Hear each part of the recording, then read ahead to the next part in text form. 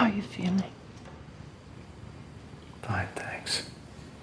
Are you in any pain? Not really. Why'd you try to kill yourself? Don't press him right now.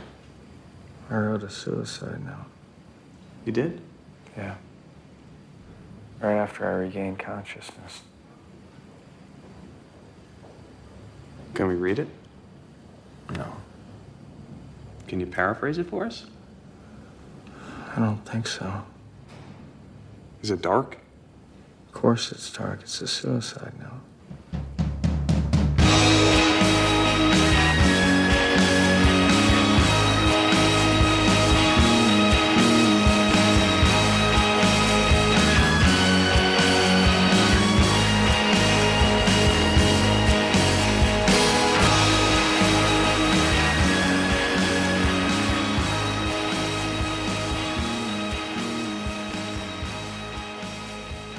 Hello there, and welcome to Pivotal Film. I am Tom Nolan. And I'm Mario Ponzio, and this is episode 27. We are on the road to 25. Yeah, it only took Getting there. 3 months. Yeah, no kidding.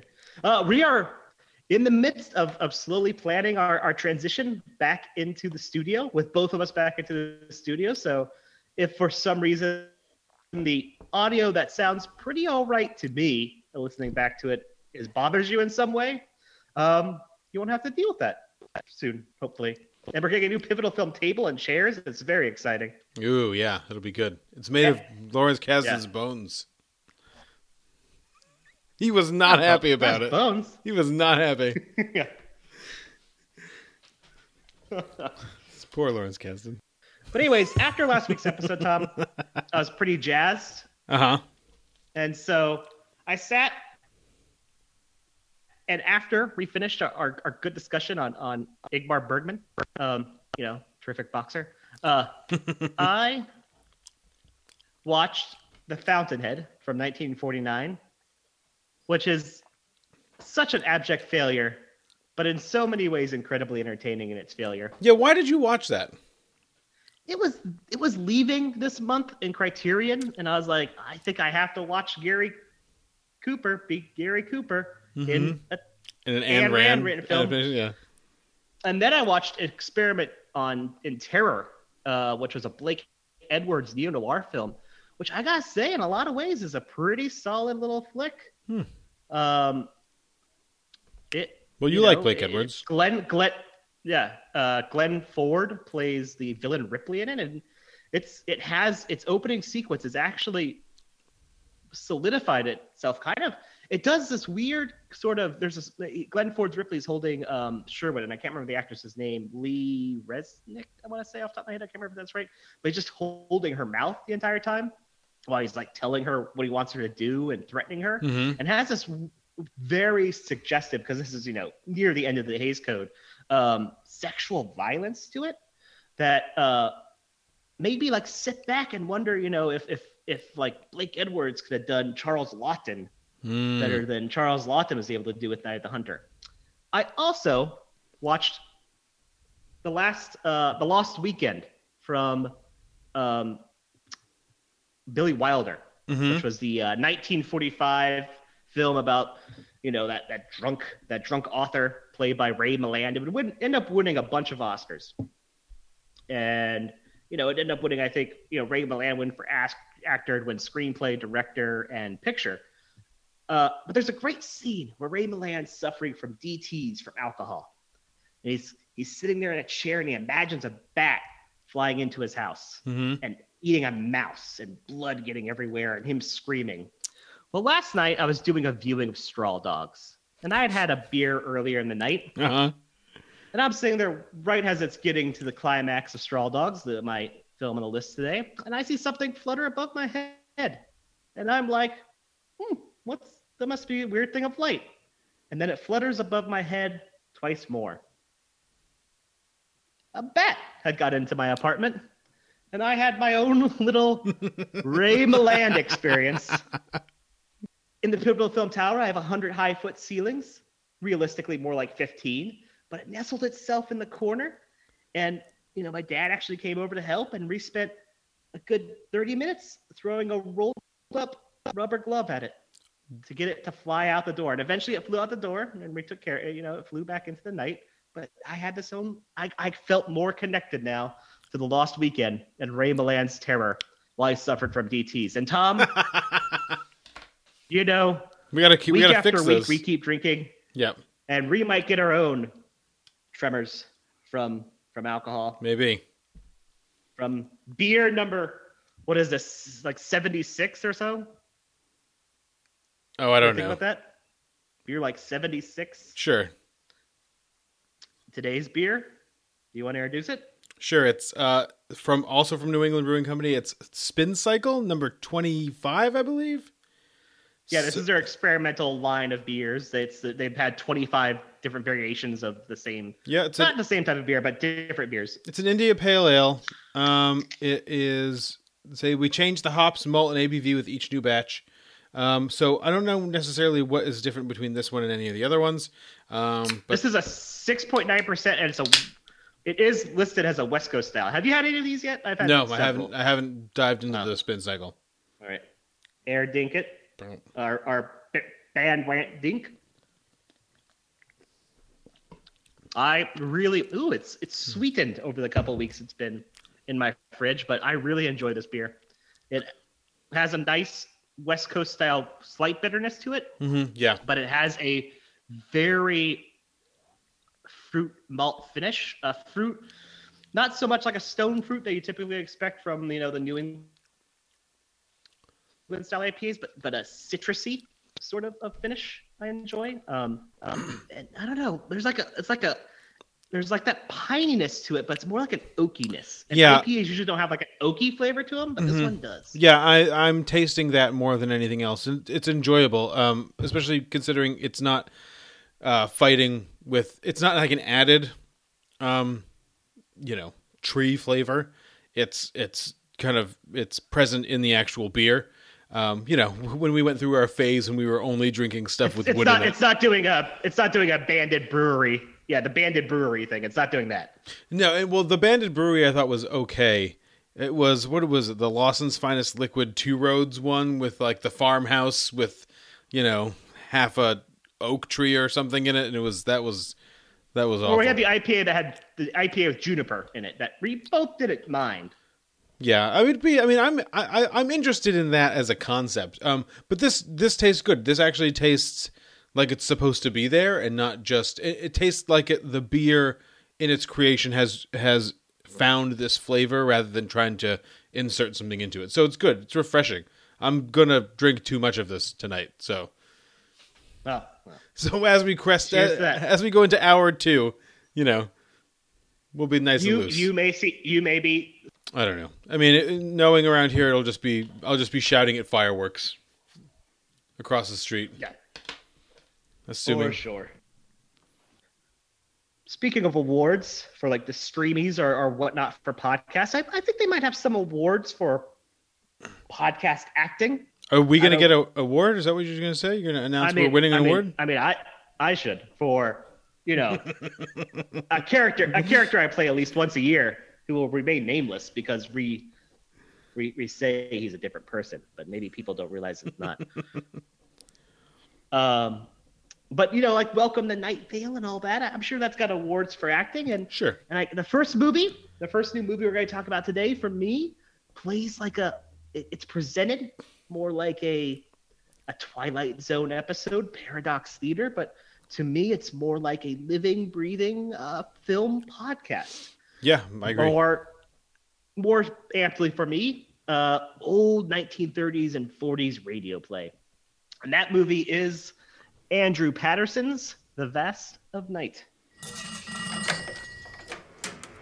Number, please. Hello?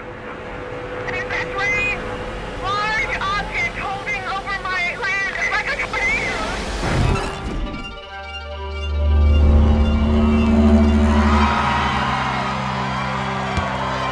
This is WOTW Radio in Cayuga, New Mexico, and this is the news for the hour. What would you like to tell us about yourself? I don't know. Cool, aren't you like some big science girl? Tell me about science.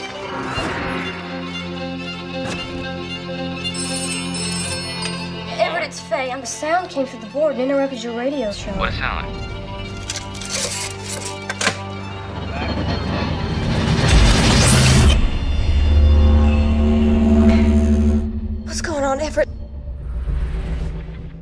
Faye has a little bit of a crush on DJ Everett, and as the town in Cayuga, New Mexico, descends up Cayuga. That sounds like something that Wile E. Coyote would say as he falls to his death. Yeah.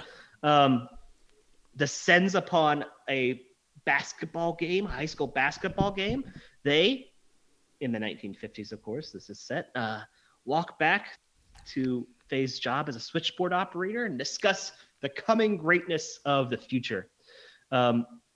Faye, then sets off to work while Everett goes off to do his own job, and has Faye's, doing her switchboard operation. She starts hearing this weird metallic sound, this humming, and the humming also comes through the radio, through Everett's like radio this broadcast. Yeah. Yeah, it's this kind of like rock broadcast. It's this typical sort of, I've done much better in the fog. And she starts wondering what this could be. She's losing people and disconnecting. And eventually she talks to Everett over the phone, and he says this could be good radio. And they start investigating it and asking about if anybody has any information. They get a phone call from this guy, Billy, who says he's an old military man who worked in these secret sites and, in the desert where there was these big things under huge tarps, and that the same sound as he was leaving from the job emanated from that same space. And they get another call from this old lady, Mabel, who says that, she talks about this train that had a bunch of passengers missing, and the sound came, and her son was always attracted to the sound and always would look up in the light when there would be these huge constant windstorms. These windstorms kind of flow throughout the entire film. She would look up and hear the sound, and eventually he too kind of disappeared. His footsteps walked out into the dirt and was taken away. And she says that the people in the sky are taking it. This film is set during the Soviet American space race, and eventually Everett and Faye go out to see the lights in the sky themselves, and they see the spaceships, the Close Encounters of the Third Kind type spaceships, and are sucked up into the air as the basketball game ends and people come out, because these aliens always seem to come when nobody's around. And that's The Vast of Night, a first film from Andrew Patterson, made on a budget of about $700,000.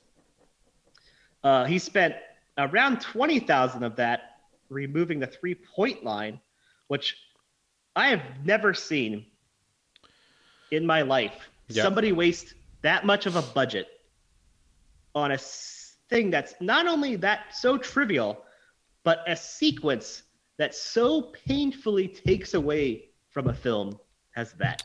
Because this widely hailed go-kart scene as it is, because they went to go see Lawrence of Arabia, the Patterson, and I think the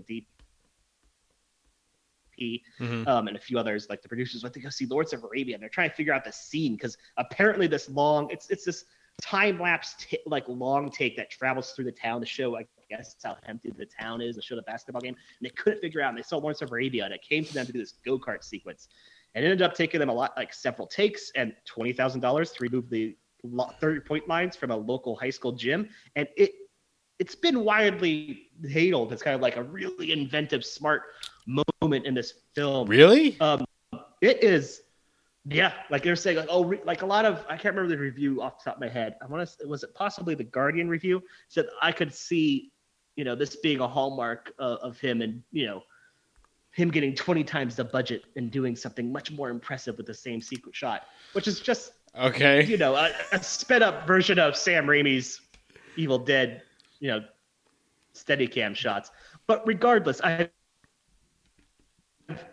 really enjoyed this movie, but the thing I have to get off my chest is that is absolutely what I call the first time jitters of a director, where he has to put in his little bit of spice into a film. Yeah. And I've never seen something so remove me from a film. I was actually about ready to write that film off because of that. Because it's too long, it's nauseant.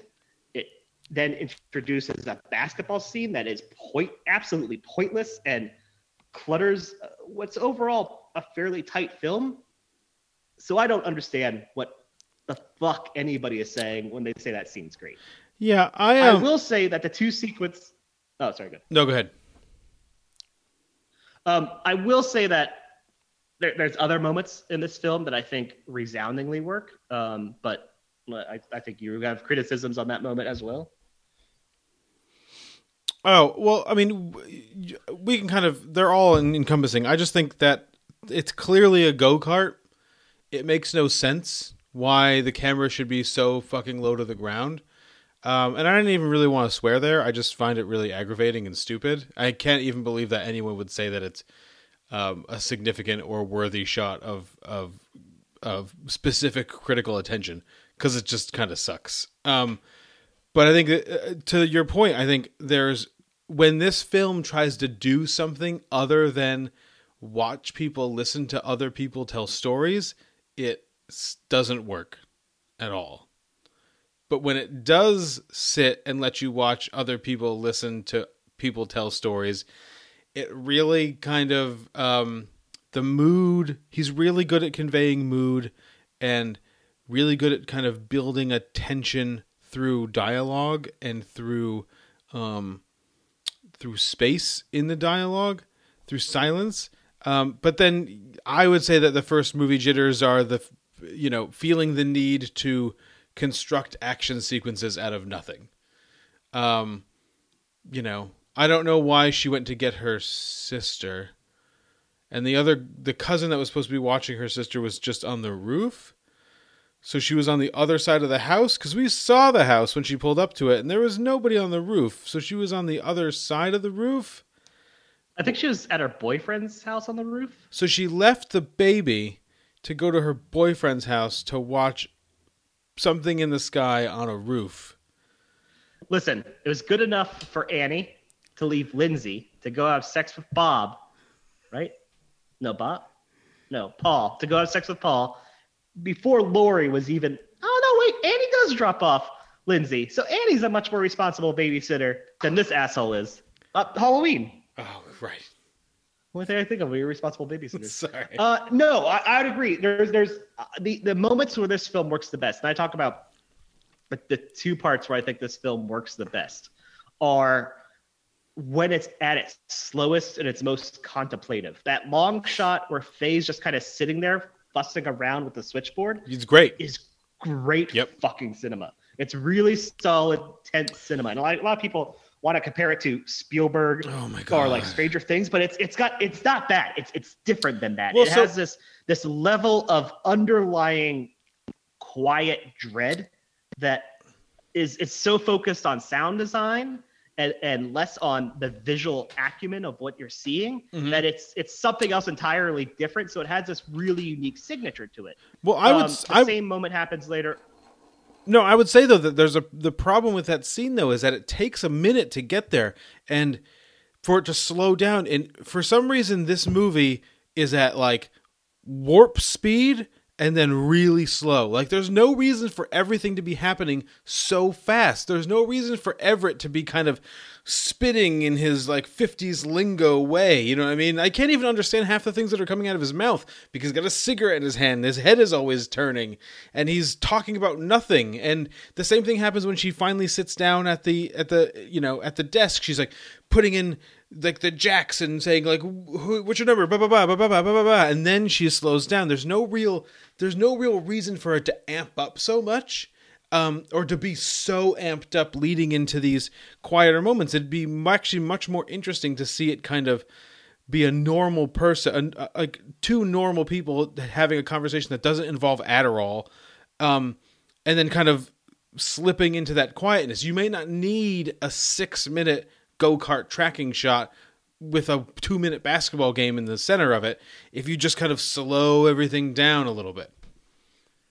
See, I disagree with that take on terms of the opening. Like, I really like the opening for me works because it's hard to hear. It's a little frantic.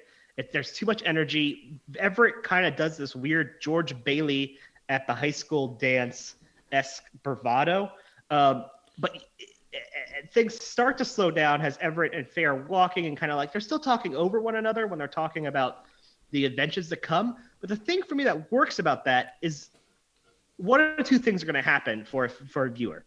Either a viewer is going to really tune out of that and just kind of give up on the film, or the viewer is going to like listen a little closer.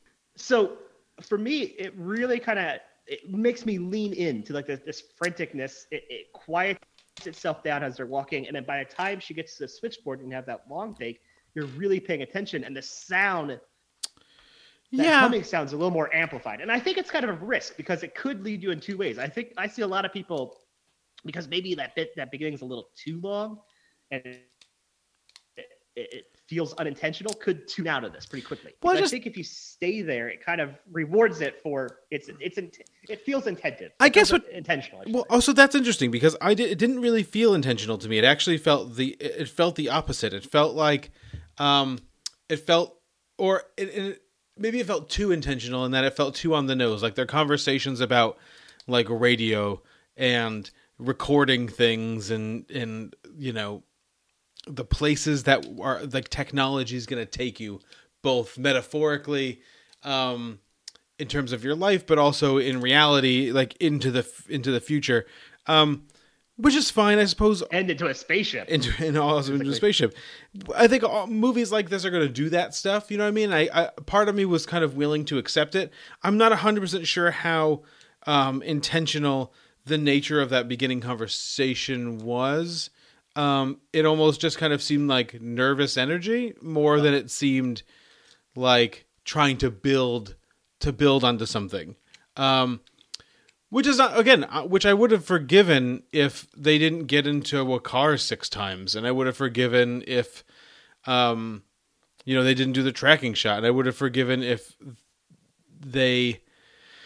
she didn't go get her sister pointlessly. Like, none of that stuff really matters. They just kind of develop stakes for something that didn't really require like additional stakes, which is not to say that I didn't enjoy it. Like, I think those quiet moments that you talked about, I think are pretty good. I mean, even despite the fact that the actress playing Mabel is not really she's not really very good. And when I was watching that, I was thinking of the part in Wayne's World 2 where Wayne stops at the gas station and that guy, that he asks for directions, and that old man is like, and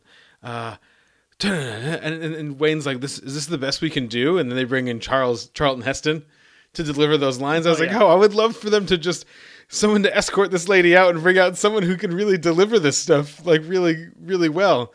Because that was Thomas and Mackenzie just pops in. Yeah. That's where Elizabeth Moss comes in. No, because I actually think I found Jake Horowitz both like obnoxious, but also really like worthy of this role. And because I think there's moments when he's listening that he's really bringing like an intensity to the listening, which I thought was really good.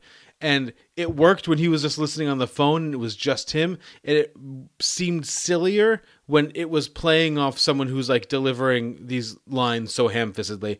And I'm sorry, Gail Cronauer. It didn't like that. Those line readings didn't work for me. No, I agree. That like for me, the other significant scene that works is when Everett's having that conversation with Billy. Yeah. Because Bruce Davis is really solid at kind of delivering that exposition. Oh, yeah. And Jake Horowitz, or as I call him, young Edward Norton, because there's parts where if you close your eyes, he sounds just like Edward Norton. The sense of urgency that's in Jake Horowitz's voice throughout it, because you get that real sense that like he sees this as his like opportunity to burst out of this world. Yeah. When he's allowed to play off of that by somebody with talent, and you kind of get this nuance to his character, to Everett's character of this urgency to get out and of this being the opportunity. But with Gail Cronauer, like it ends up feeling like a real facade, and it ends up being very contradictory to one another. And that sequence, while I understand its necessity for exposition, especially looking at it as a radio play, because this is why I see this film is kind of just like a living, breathing, 1930s, 1940s Edgar Allan Poe story or The Lottery or The Monkey's Paw brought to life like you'd listen to on CBS Radio Hour. Like those things work for that. But man, her performance is so flat and has all the expected beats that just don't work. And it is really pointless.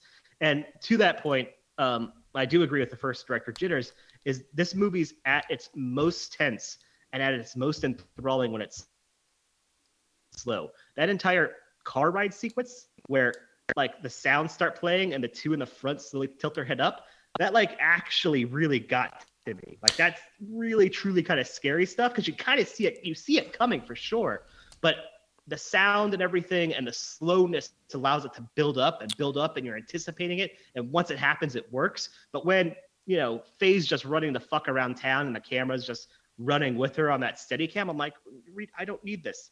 Cut all this shit out, cut that tracking shot out, and throw, like, if you want to make it a feature, make it a 73-minute long feature by throwing a 5-minute scene of Everett talking to some sort of hillbilly who talks about the lights at first. You know, kind of like the introduction to, like, oh yeah, I saw through the clouds a light and the wind's ripping. Like expand, like Faye has that conversation on the switchboard. Expand that conversation towards a dialogue between Everett and somebody, so you get like that slow introduction of the events. Well, I think I don't need like real actual visual energy because it sounds good enough in it to carry it. Well, I think it's one of these things where I just think that the idea never coalesced in his head fully. He saw what the movie would look like, and he envisioned the tracking shot, but he didn't imagine like a fully realized narrative here, in the sense that if you're dealing with a small town, and like you just said, hillbillies, and that's what kind of jogged it into my head. And this is something that Stephen King would do. This is something that like all of the purveyors of this kind of story would do. If you have a small town, there is inevitably going to be someone that believes in aliens. And there's inevitably going to be someone, if you're doing a radio broadcast where you can call in at like 8 in the middle of the night or whatever time it is, you're going to have lunatics calling a basketball game where a basketball game where every normal person is at the basketball. Right. So the non-normal people would totally call a radio station to tell them that they think that there's aliens. And it would be the one time where it was like really true. And that's how you can establish all those small town bona fides and stuff. You know what I mean? Instead of doing this tracking shot where you're just like, look how empty and run down this blue collar town is. You can just do that narratively. And I think instinctually, and I know this coming, as an English major, you want to show it. You don't want to tell them. But I think there's ways to show it that aren't just really long, pointless, super skateboard low to the ground tracking shots. There's ways ways to do it. The thing that the movie that most is reminiscent for me with this is Jack Clayton's Something Wicked This Way Comes. Oh yeah.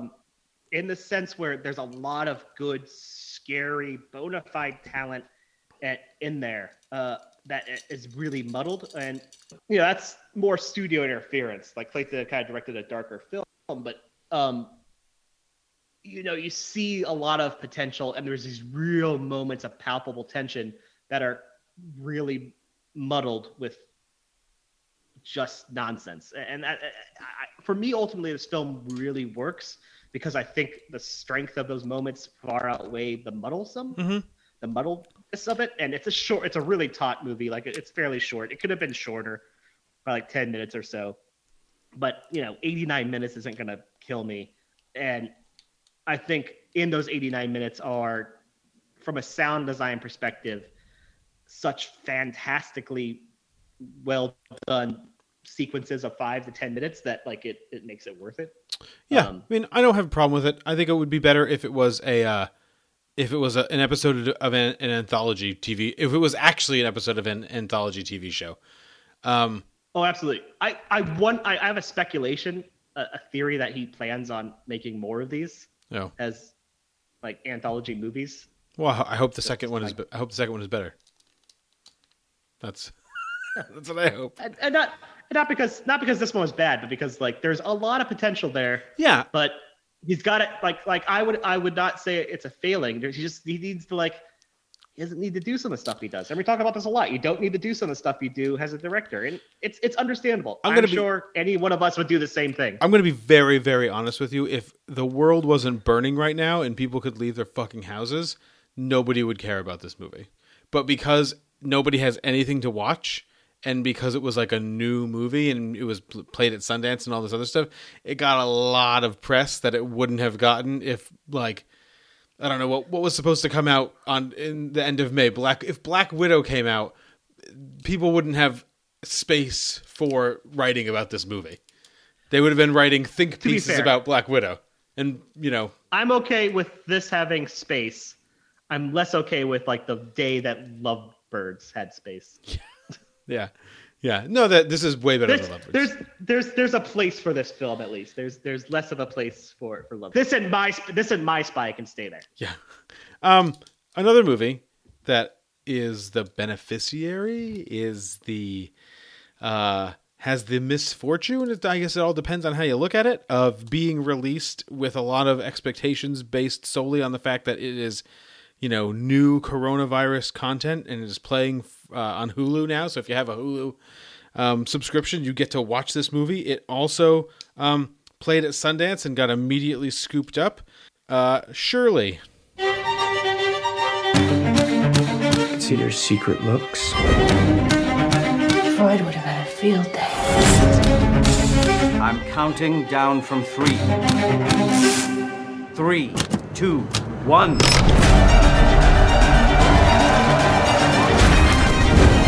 Oh, you've done it.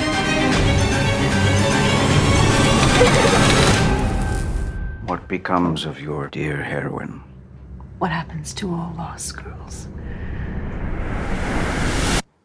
They go mad.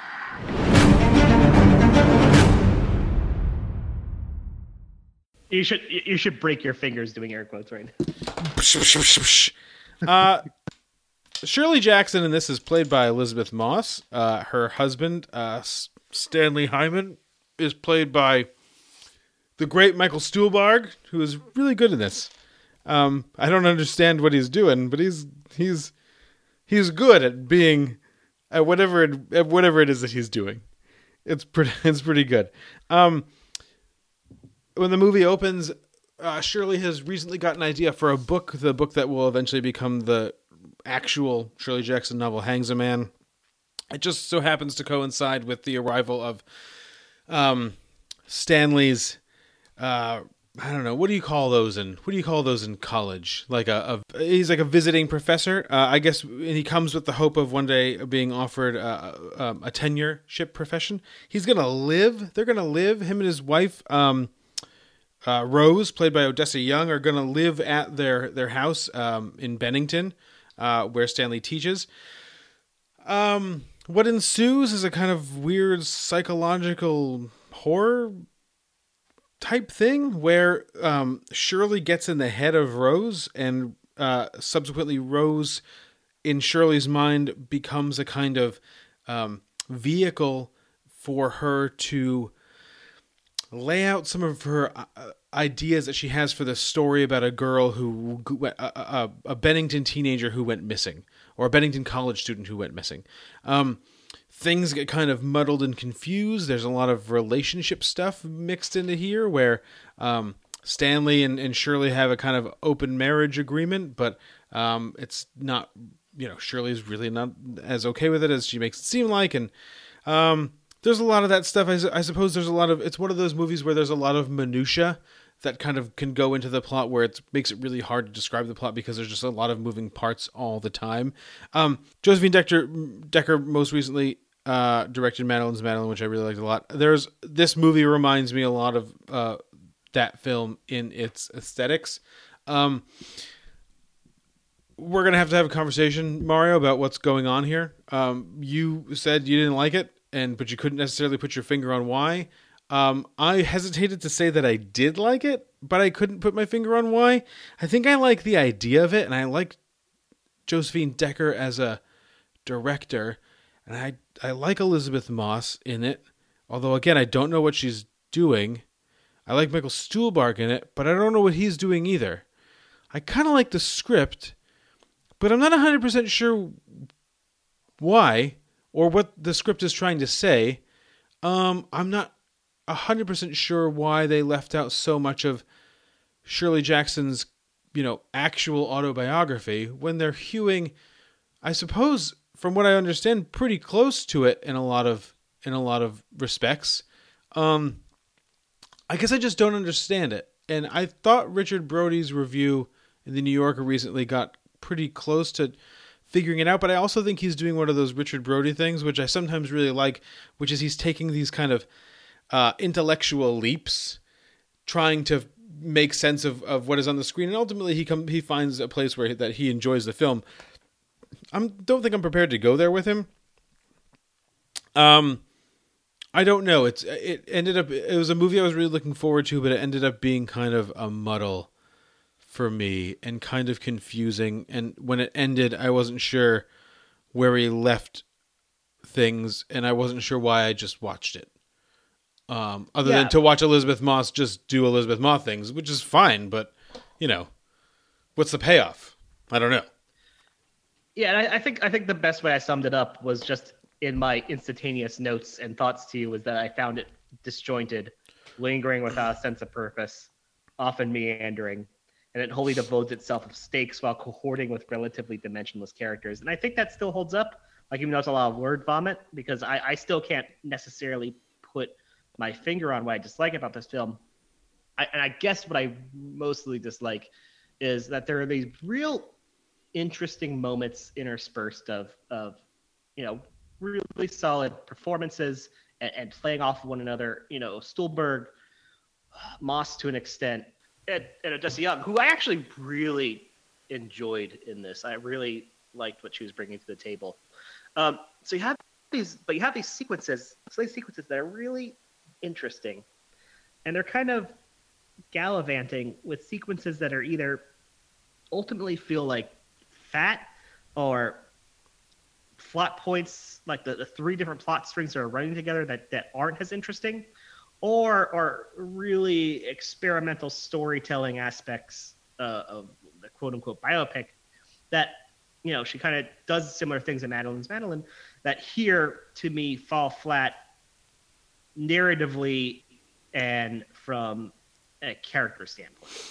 Yeah. And that's the thing, nothing really feels in service of anything else. Well, I just don't know. I don't get a sense after watching it of who Shirley Jackson is. And I don't mean as a real person, because I don't care about that. I mean, as a character in this movie, I don't get a sense of what makes her tick or what she's looking to do. I suppose she's looking to assert some independence over her life, but I don't actually know how true that is. I suppose she's manipulating Rose in a way, but is there too much friendship present in the film for that to be the case either? I found myself, which I said to you, I was like, can you like the filmmaking and not really like the film?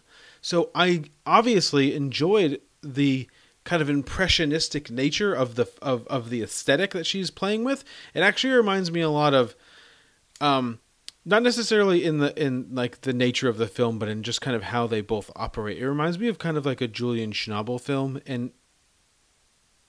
but the difference being that Julian Schnabel there's like an etherealness, there's a spirituality to all of his films where they kind of rise above normal life, and then everything's but it stays, there's scenes that ground them, you know what I mean? So you have legitimate feelings and emotions and stakes, and then he just kind of sends the film soaring to make sense of those or to really feel those things. This seems kind of like the opposite in the sense that she's such an earthy director that she sends the film, instead of just soaring through the air, she almost sends it just kind of scuttling all over the ground, just looking for bits and pieces of detritus or ephemera to just kind of pick up and look at and try to make sense of.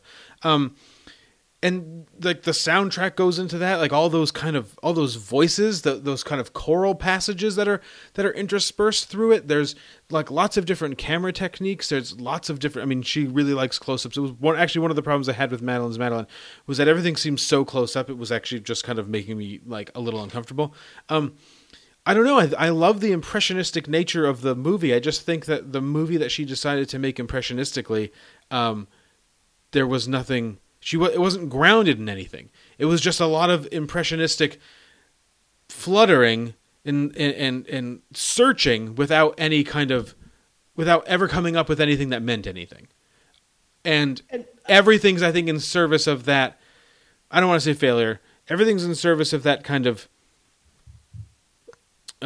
confusion, including the performances, which I think are roundly good, save for the guy that plays Fred, Logan Lerman, who I think you can't ask for much from Logan Lerman. Man. No, he's just doing what he's doing. But I didn't feel like me and my wife talked about it, and I was like, "What did you think?" She's like, I found that I wanted to think about it more, and then I couldn't think, and then I just couldn't think about it. Like I forgot what happened in it to think about it, and I was like, I kind of feel that way too. I'm not 100% sure what was ever going on at any one moment to kind of consider and piece together. I don't know, but I'm probably, I don't know, maybe I'm wrong. Maybe Richard Brody's right on this one.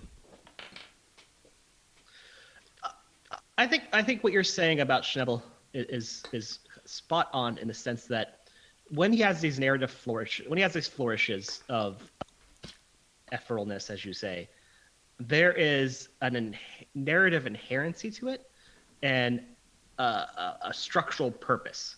Whereas with this film, it feels as though those moments interrupt the film for a thematic purpose. I'm not necessarily sure why they exist. You know what I think is weird? So they're jarring. Here's what I would say. I think that's a really good point, but I think the opposite is true. Gold star.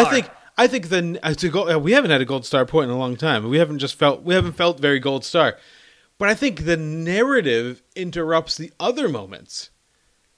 You know, instead of it being the other way, I actually think the narrative gets in the way of making this film really interesting. Like they keep trying to insert like a story into it. I'm just like, this worked better when it was just Elizabeth Moss laying on the ground with some sound effects that I couldn't place and like a really loud banging and, you know, whatever. Like that worked better than anything that came out of their mouths trying to establish a sense of coherent character or narrative flow. And I guess this is the divisiveness between us, is that I always seek out the narrative and you seek out the art, the structural disintegration. And I guess actually I agree that there's this real conflict in it. And to me, the parts that work the best are when the narrative's allowed to breathe. That scene with that actress, the dean's wife, who was like, "Oh, it's not good enough, Leslie Manville." Yeah. I actually was wondering if it was her. I was like, "Is that Leslie Manville?" And I was like, I saw it. I was like, "Is that Leslie Manville?" And like, why is she doing a pretty mediocre job in this? That wasn't Leslie Manville. Also, Robert Wool's in this movie. I don't remember Robert Wool being in this movie. Yeah, he was Randy, but I just do not visually remember him being in here. But like the scene in which she, you know, kind of dumps the wine on there and then says like he'll bore with you in a week, to me is the moments that work, as well as Michael Stuhlbarg's kind of like brandishing and battering down of Logan Lerman. And then when he talks with his wife, he talks with Shirley and says, you know, she's like that bad, he's like, if it was awful, at least be entertaining. Was it tremendously like mediocre or something? Yeah. It's not necessarily mediocre. He says that like competent. It's like tremendously competent. Yeah. Shouldn't exist. Like those moments to me work really well. And I think the reason why I feel that way is Michael Stuhlbarg, like Odessa Young's performance really works for me in this because she's playing off of those moments. Like she's allowing herself to kind of have this energy to kind of jump in between these like two different energies that this film's putting out. Mm-hmm. And Elizabeth Moss is doing the same to a lesser extent. But Michael Stuhlbarg's always kind of on the ground and always kind of like, he's kind of just doing a narrative schmuck, as it were, like as Stanley Hyman's being presented. And kind of along with him is Elizabeth Moss kind of, she plays with those kind of flourishes of laying on the ground and the kind of Decker pretenses. But those two really feel as though they're in kind of a biopic with some creative flourishes. So like Odessa Young has not the energy, but Odessa Young maybe has she's still novel this entire game to where she's following the direction and playing the two different parts. Whereas Michael Stuhlbarg especially, and to a lesser level, Elizabeth Moss, feel as though they're acting just in kind of a slightly eccentric biopic. And they kind of carry that energy to me throughout this entire film. I don't necessarily buy into the love for Elizabeth Moss's performance in this. I think it's good. It's not as I think it's we're getting to a point of diminishing returns here. I think we've crested weirdly at like The Invisible Man, where you go, let's take Handmaid's Tale and Top of the Lake out of it for a second, and Mad Men, and just look at like her crazy Elizabeth Mossian movie performances and go, Queen of Earth, Her Smell, what's the other one? I don't even remember. We said Invisible Man and Invisible Man. But I think her smells different though. Like her smell, like this. The last couple of films, I liked her Invisible Man because I think that's mostly like her at that kind of like broken best. But her smell, like, the thing with this is there's a lot of like assertiveness and bulliness in Shirley that is so much more there in Her Smell. And like Her Smell is like a significantly better performance than this. And I guess that's kind of the issue is like Her Smell also has those moments, like even though Her Smell is a fictitious tale, Her Smell kind of follows those same kind of like biopic-y, but mixed with this really kind of impressionistic moments. And it's just such a much better film in terms of its flow. Yeah. And Elizabeth Moss plays off those peaks and valleys so well that like, Alex, what's his last name? I can't remember his name. The director of Her Smell, Ross Perry. Alex Ross Perry, just that those two of them felt so much more in tune with one another than Decker and Moss do, and so it feels as though there's two very competing tracks of audio playing off of each other in this film, to where I'm kind of just left befuddled and then bemused and then bored. Yeah, I don't disagree with any of that. I think there's something weird. There's something weird here, and there's no sense of purpose. There's no sense of aiming towards something. And even if it's a madness, like she's doing in Queen of Earth, which is not necessarily directed towards like something very specific, it feels like it is. It feels like there's an end point to her insanity where it will break and she'll go one way or the other. I think they try to establish that that's the case here in regards to her book. That once the book is complete, or she feels comfortable with it, or she's solidified her independence from Stanley in some way by not showing him, or when Rose finally leaves and she can kind of find that separation, that's the point. But they don't sell that anywhere in the movie. That's not sold emotionally in the movie. You don't get a sense of her like awakening at all. She's just a train wreck, and then in the last two scenes of the movie, she's normal. And you're just kind of like, well, that's weird. I think the thing that to that point is more like Decker needs to find her people. Like she feels like she's going to be that filmmaker who needs to be so carefully in tune with her actors that everyone's on the same page. Because I feel like her and Odessa Young are on the same page here. Like Odessa Young's kind of playing to what it. There's a consistency between the scenes and what's going on. Her character just Rose just will ebb and flow with each passing scene with no real consistency from a narrative standpoint, but from a visual, visceral standpoint works. And that makes it, regardless of how much it makes sense, it makes it compelling and works. Whereas I feel, Elizabeth Moss and Michael Stuhlbarg are kind of just like, they don't have that same sort of closeness, or they don't have that same sort of vision that she does. So I think Decker just needs to find her people to work with to make her films work. Maybe, yeah. This is one of those weird. This is a kind of. I see it as a weird anomaly. I don't really know what to do with it, and I think, unfortunately for me, as this is something that I was looking forward to. It's not something I'm going to be thinking about for a long time going forward. We'll see what the rest of the year does, and maybe it finds its way onto something because of other things. Maybe it's like a soundtrack thing, or a score, or a sound editing, or not that stuff necessarily matters, but just in terms of comparing it to other things, it seems strange. It was a strange experience.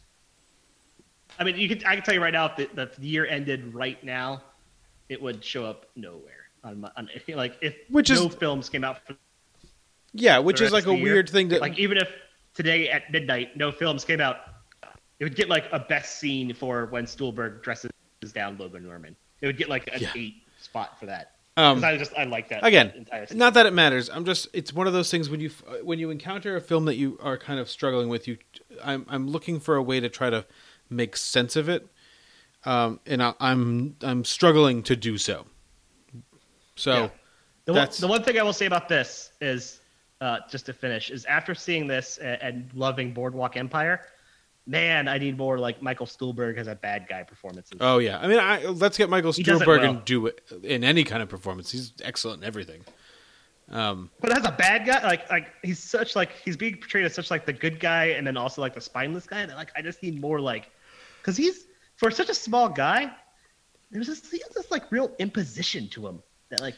Well, and he always looks like he can inflict. Let's do a River Wild remake. And make him Kevin Bacon's character instead of the David Strathairn.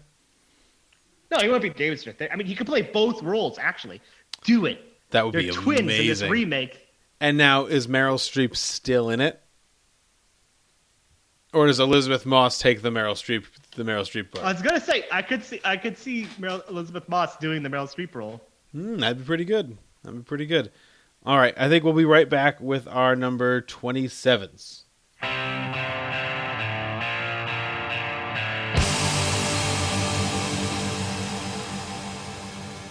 If AEW World Champion Jon Moxley is the purveyor of violence, then Mario in the sophomore year of college was the financier of violence.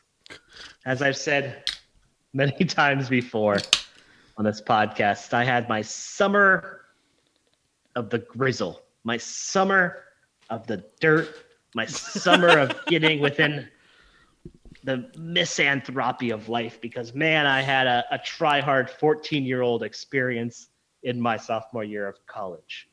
And what I heard through the grapevine was that one of the films that was the transfer of film from the year of the Hays Codes to the years of the Hays Codes to the new Hollywood, in addition to the films like the 1969 Best Picture for Midnight Cowboy, or previously discussed Clockwork Orange, or French Connection, was another film from 1971. Those two previous films from 1971, Midnight Cowboy from 69. And it was from a director who I talked about 2 weeks ago, and I'd seen one of his films and had loved, and I'd seen a few of his others, and I just had to see this one. And when I saw it, it was one of the few things that summer, in addition to William S. Burroughs' Naked Lunch, that turned my stomach a bit. It left me a bit unsettled with my desire to see to see what I thought would be the violence, but the violence necessarily didn't bug me, but the rest of it. Yeah. That film is Sam Peckinpah's revenge flick from 1971, Straw Dogs. Okay, you've had your fun. I'll give you one more chance. And if you don't clear out now, There'll be real trouble. I mean it. This is David Sumner. All his life he's been running away, turning his back on trouble, involvement, and confrontation. Until now. There are 5 men out there. I know that. He took his wife and fled to an English country town. There was once a time, Mrs. Sumner, when you were ready to beg me for it. Take your hands off me. What you doing? Huh? It's an animal. He thought he could find peace and refuge. Instead, he found that a man can't hide forever. Coming off the abject financial failure that was The Ballad of Cable Hogue in 1970, Sam Peckinpah was looking for a feature to kind of get him back onto the horse. He was, at this point in time, considered notoriously difficult. He was dealing with the throes of severe substance abuse and alcoholism that would plague him for the remainder of his life. And eventually ABC Pictures President Daniel Melnick presented him with a screenplay and a story for The Siege of Trencher's Farm by Gordon and Williams, which is about a family besieged upon their English cottage's house by a group of hooligans, as it were. Of this book, Peckinpah had to say, I think Mr. Williams has a penchant for his work. I don't. Reading it is drowning in your own vomit. Which I think is fantastic. But, you know, a man needs to buy his booze. He needs to buy his coffee and brandy. And so Peckinpah started work on this film. And the first 2 weeks of this film were pretty disastrous. The film tells the tale of a American mathematician who, flying away from the tumultuous nature of America in the late 1960s, early 1970s, goes with his wife to her childhood town, to her father's inherited house, and continues his work as an applied mathematician, working on a grant that he has. Meanwhile, ruffians of the town are employed to fix the thatchery and the roof of the nearby building on the property. One of those said ruffians is Charlie, an ex of David Sumner, the aforementioned mathematician played by Dustin Hoffman's wife, Amy. Things are pretty tumultuous. David is very learned, but don't want to necessarily reserve man, but spineless man. Whereas the ruffians are more a hard drinking, flateful, very forwardly masculine bunch. They have spines.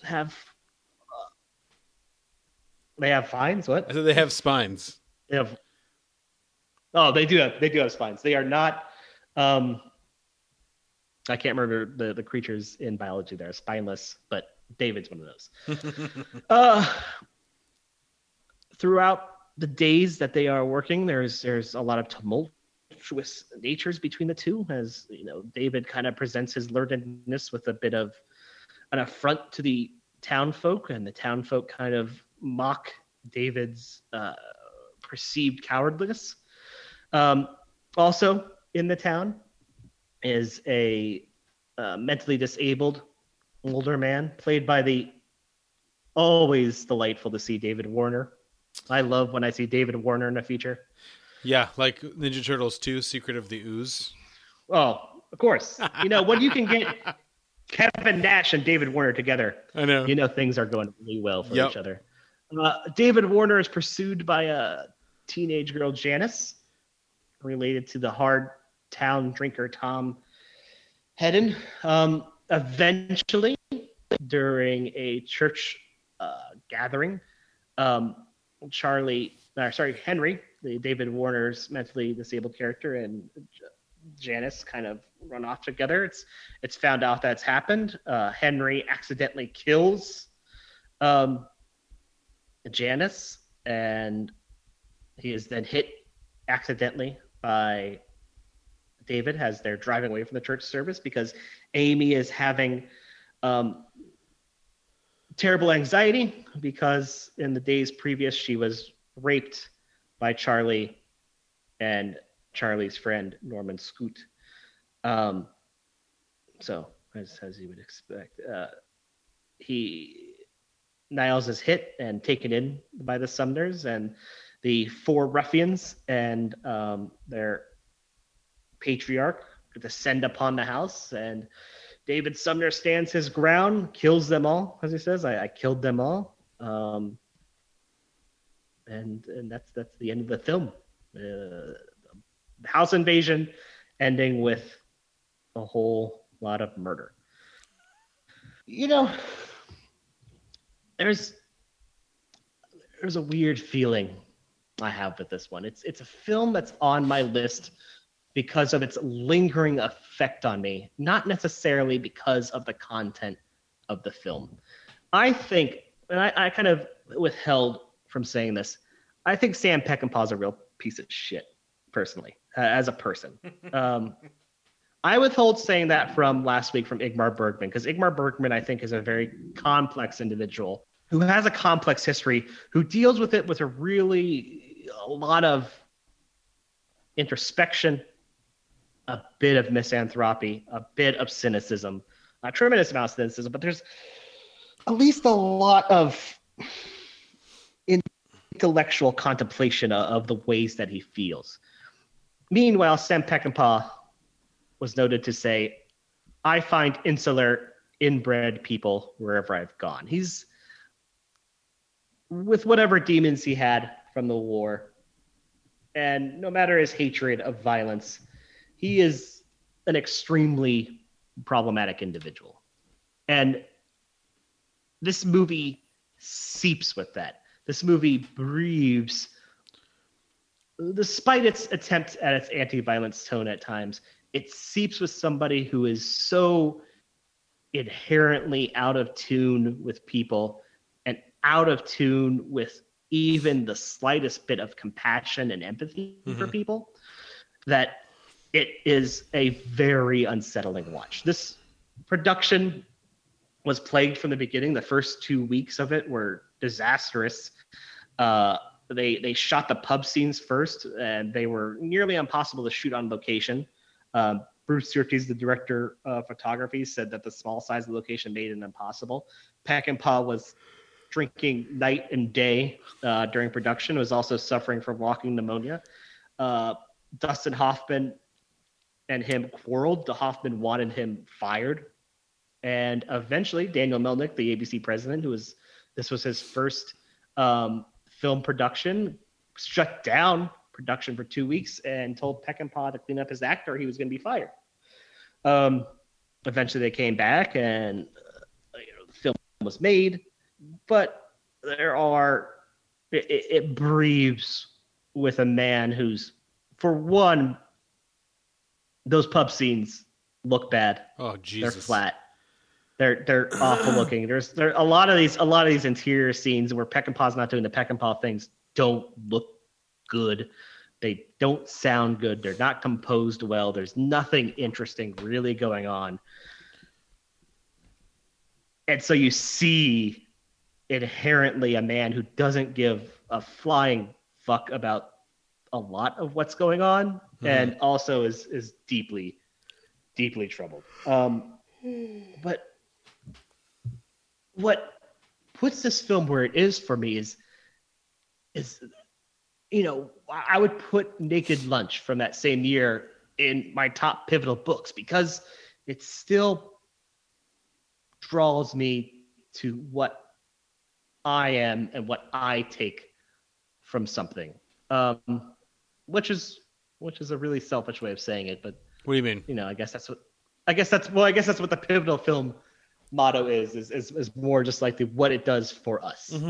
What research for. and it's a film that I always have a constantly shifting opinion of. When it does its action sequences, it does it extremely well, especially in the finale. The finale is a really frantic, energetically shot scene of action that's constantly flowing. But beyond that, it's such a problematic film. I watched this in 2006 feeling inherently uncomfortable with everything because of so many reasons. As Pauline Kael says, this is the first American film that is a fascist work of art. Yeah. And it feels imprudent to say that. A lot of people had a problem with the violence of this film, and I don't necessarily have a problem with the violence of the film, but I think when she says it's a fascist piece of art, it's because every single man in this film, even the ones who are presented with a bit of very slight sympathy or with a very hopeful redemptive arc, are still misogynistic pieces of shit who are so utterly insecure with every facet of what they are. And it's done with such a lack of literacy and self-awareness that the entertainment and the excitement I took from that finale made me feel revolted. Yeah. And in response, actually, to that criticism from Pauline Kael, Peckinpah had to say this. And this just goes to show when people say, like, Peckinpah was stating like something deeper and was making a comment. A lot of modern takes have been like, no, this is an inherently anti-misogynistic film. This statement shows that that's wrong. I like Kael. She's a feisty little gal, and I enjoy drinking with her, which I've done on occasion. But here, she's cracking walnuts in her ass. Look, what if they give me War and Peace to do instead of Trencher's Farm? I'm reasonably sure I would have made a different picture. And you go back to that rape sequence, and you know,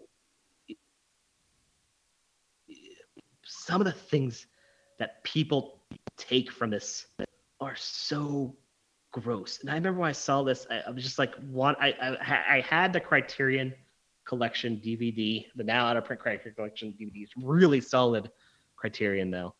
And they had an interview with Dennis Hopper on it. And I was able to find this interview on YouTube. And Hepburn says, I've seen a lot of rape scenes in my life. She encourages it, Susan George's character, Amy. Mm-hmm. She encourages him in a way by kissing him. But this is a give and take until she allows herself to be raped. And this is like a consistent thing that really kind of opened my eyes in a way to like where to be entertained by a fluff action film as Peckinpah sees this was not okay. Because this movie, even though its final sequence is massively entertaining, and even though it has really good moments of really visceral violence that would be kind of the floodgate to the sort of violence that I like to see in action and horror films, everything about this film is dipped in a sleaze that Tobe Hooper in Texas Chainsaw Massacre, also a problematic person because he made his actress run through bushes, actually cut her and everything. He was also a piece of shit, but that would make him jealous. This movie's such a travesty of base sensibility that it made me question, and has brought to me after this the inherent question every time I see a movie where I'm looking for a visceral gut experience. Is what this film doing morally to get there decent? Like, am I allowed to actually enjoy what I'm seeing, or is this movie doing something wrong? It's created for me a straw dogs test. And this is why it's here on the list, is because it's the one movie that's going to show up this high on the list that I don't actively like, and like Gone with the Wind, in a lot of ways would like to see wiped from the zeitgeist of film. Yep.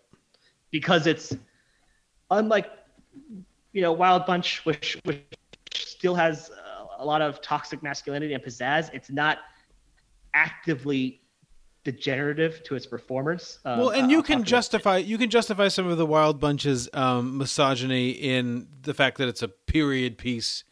It's it's of a specific time in a specific location where, I suppose mythologically that stuff is kind of, it's what's expected of that specific section of the United States at that time. But you can't get away with that here. No, here it's just a sign of a problem with the filmmaker.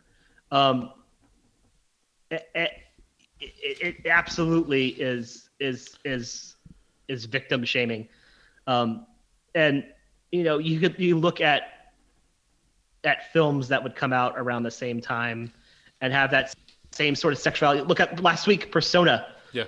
Persona, a film that predates it by 5 years, that has a woman dealing with sexual independence and dealing with maybe I don't want to say a shaky sexual interlude, but definitely a non-normal sexual interlude. But it's done with a real command of personality and a real command of autonomy.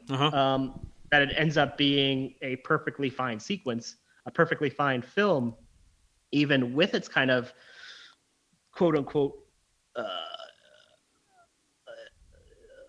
transgression of normalcy, whereas this, in its attempt to do so, ends up just being sleaze. It ends up being Caligula with a talented filmmaker. The problem with that analogy is that Caligula is stupid. Like, well, no, I know. That's what I said. Yeah, I was hyperbole, Tom. Hyperbole. I love it. I'm glad a footnote of a footnote. I'm glad you brought up the Pauline Kael review, which is fucking great. Every time I want to jump off the Pauline Kael bandwagon, I find a review that so perfectly encapsulates what I think people should be thinking about a certain movie that it was like, oh my god, she's so good. This review is so fucking good. We should actually put a link to it on the Twitter.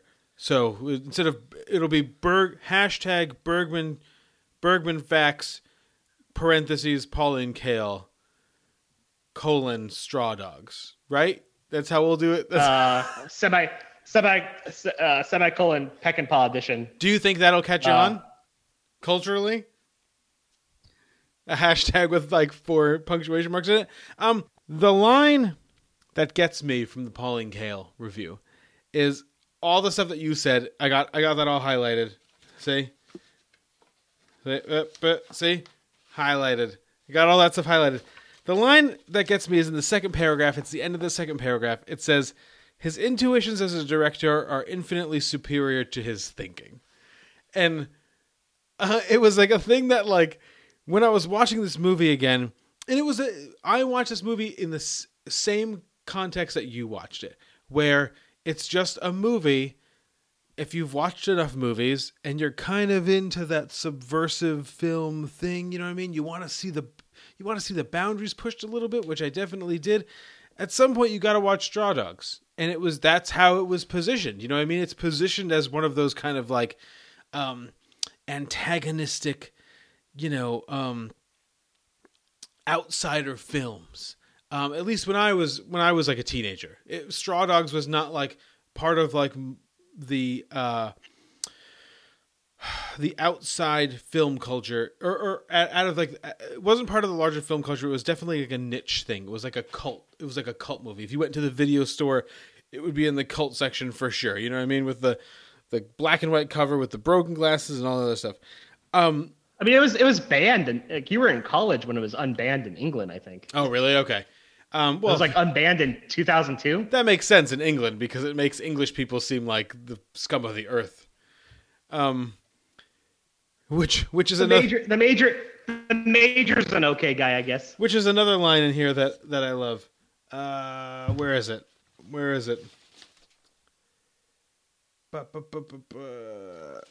is about the human garbage. Oh yeah.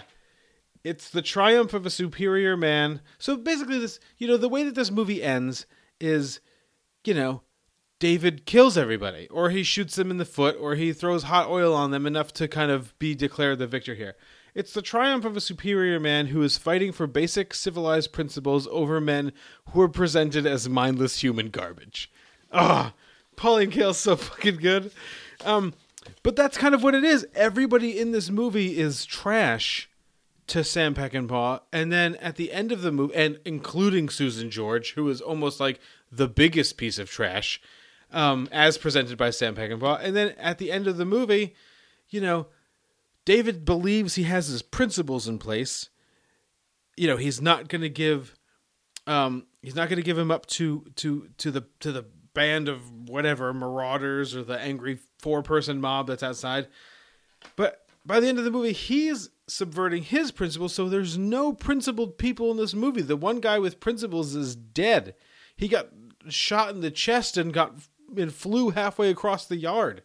So and it's the other thing that Pauline Kael, kind of the point that she makes in her review, is that he has sunk everybody into this muck. There's no higher principles available in Straw Dogs at all.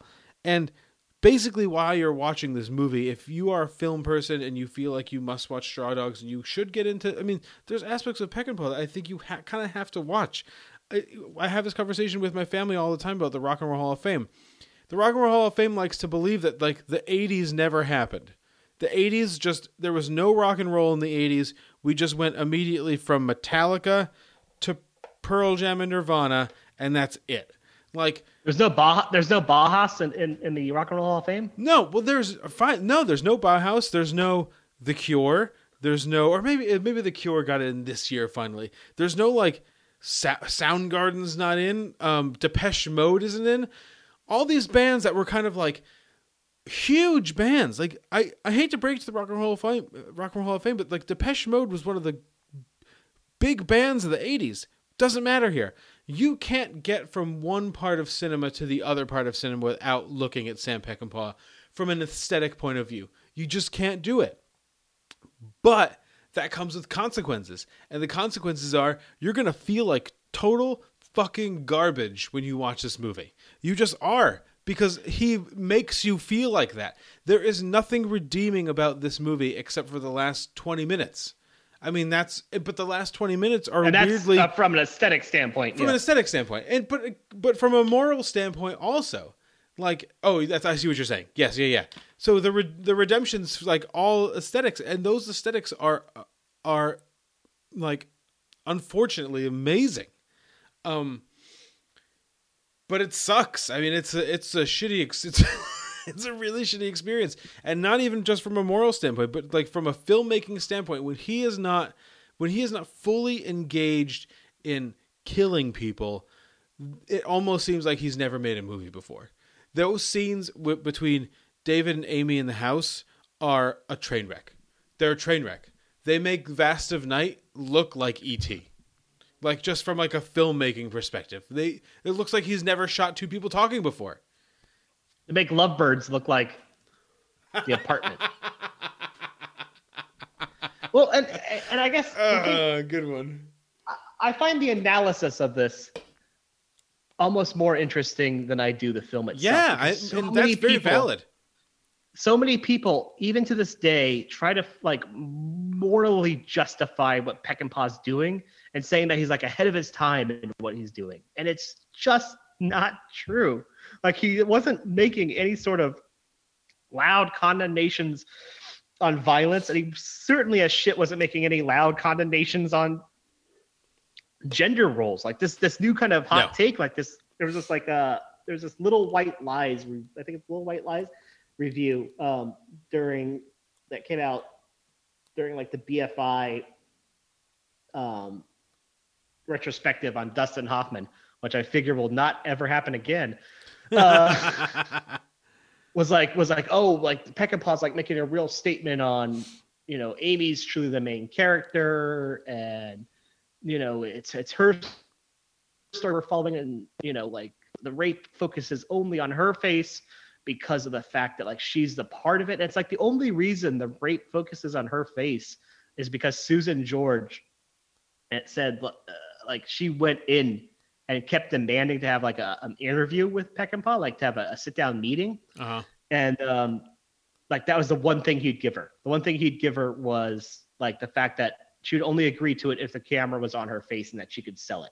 Because like according to Peckinpah, it was like what she said, it was like, he finally agreed to a meeting. He said, what do you want me to do? Do you want me to write it down for you? Write down what I'm going to do? Because apparently in the script it was just like the men rape her. And she says, yeah, if that would be easier for you, yeah, write it down. That would help. And he said, well, I'm not going to do that. You knew when you took this movie, the scene would be in the movie. If you have any problems with it, why'd you take the movie? And he said, I will tell you this, you're going to be naked. 2 men are going to attack you. One is going to have sex with you, and the other one is going to, she says, bugger you, but I assume Peckinpah probably said, fuck you. Mm-hmm. And later on in that Playboy interview, he says,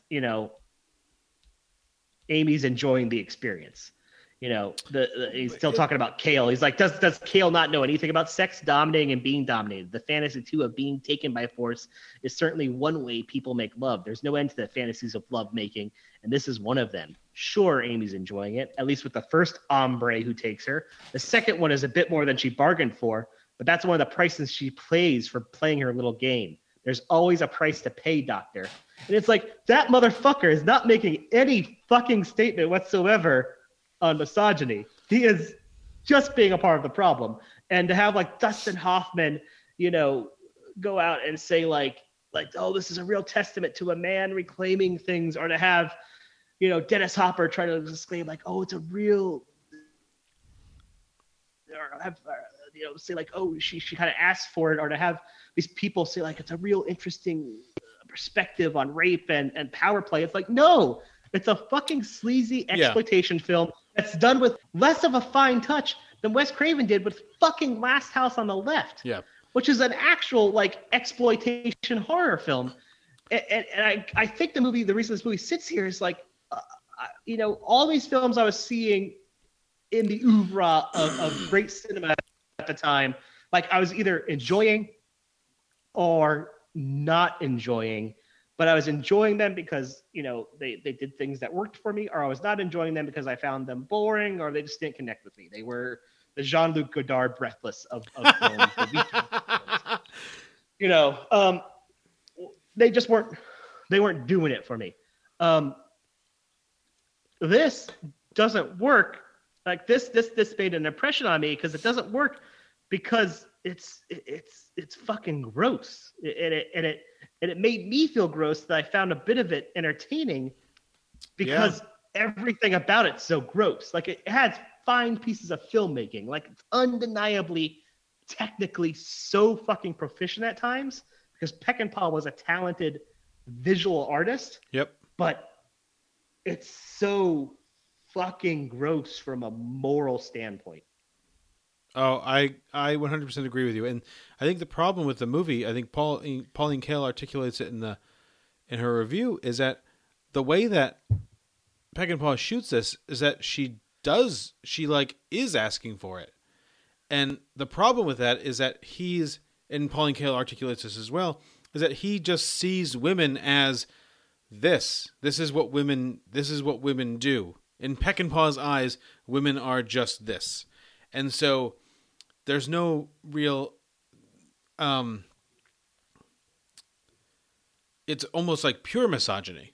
So the idea that it could be a commentary on misogyny is fucking hilarious because you're only a man if you take advantage in the mind of this movie, you're only a man if you take advantage of like these things that women are like begging to give to you. You know what I mean? Yeah, because even look at your protagonist, David. David fucking psychologically torments her throughout the entire beginning of this movie, belittles her. He's a emotionally manipulative piece of shit. Yeah, absolutely. Well, that's the weird thing about this movie too. I mean, amongst other things, is that he's a pretty like poor excuse for a hero. Even he's by no the hero. Even by the end of this movie, he's a as much shitty of a villain. guy. Yeah. So it's the only person you can look at has like the slightest amount of hero besides the major is the of Mice and Men style David Warner performance, you know? Poor David Warner. I mean, wasn't really appreciated until Ninja Turtles: Secret of the Ooze, so, you know. Yeah. People were just like, oh, the guy got decapitated in The Omen. And then they're like, oh, shit. Also good. Also a good David Warner performance. Oh, David Warner. Is he dead? No, he's still kicking. Good for him. Good for you, David Warner. Keep it up. Maybe Spike Lee could give him a movie and give him an Oscar. Oh, let's not count our chickens before they hatch, Mario. I'm very excited. We'll have lots I'm very excited We're recording too. this on Thursday. I'm very excited for that movie. We will have lots of opportunities later in the year to be disappointed in what happens with the Oscars. So, let's not start now. Hopefully, there might not be enough movies to where they're forced to give it. And you know what? I won't withhold judgment until I see Five Bloods. But I have just this gut feeling that movie's gonna connect. Yeah, we'll find out next week. We'll find out next week. All right, we'll be right back. Are we good? Are you good? That was good. Yeah, I think that sells it, yeah. That was good. We'll be right back with my number 27.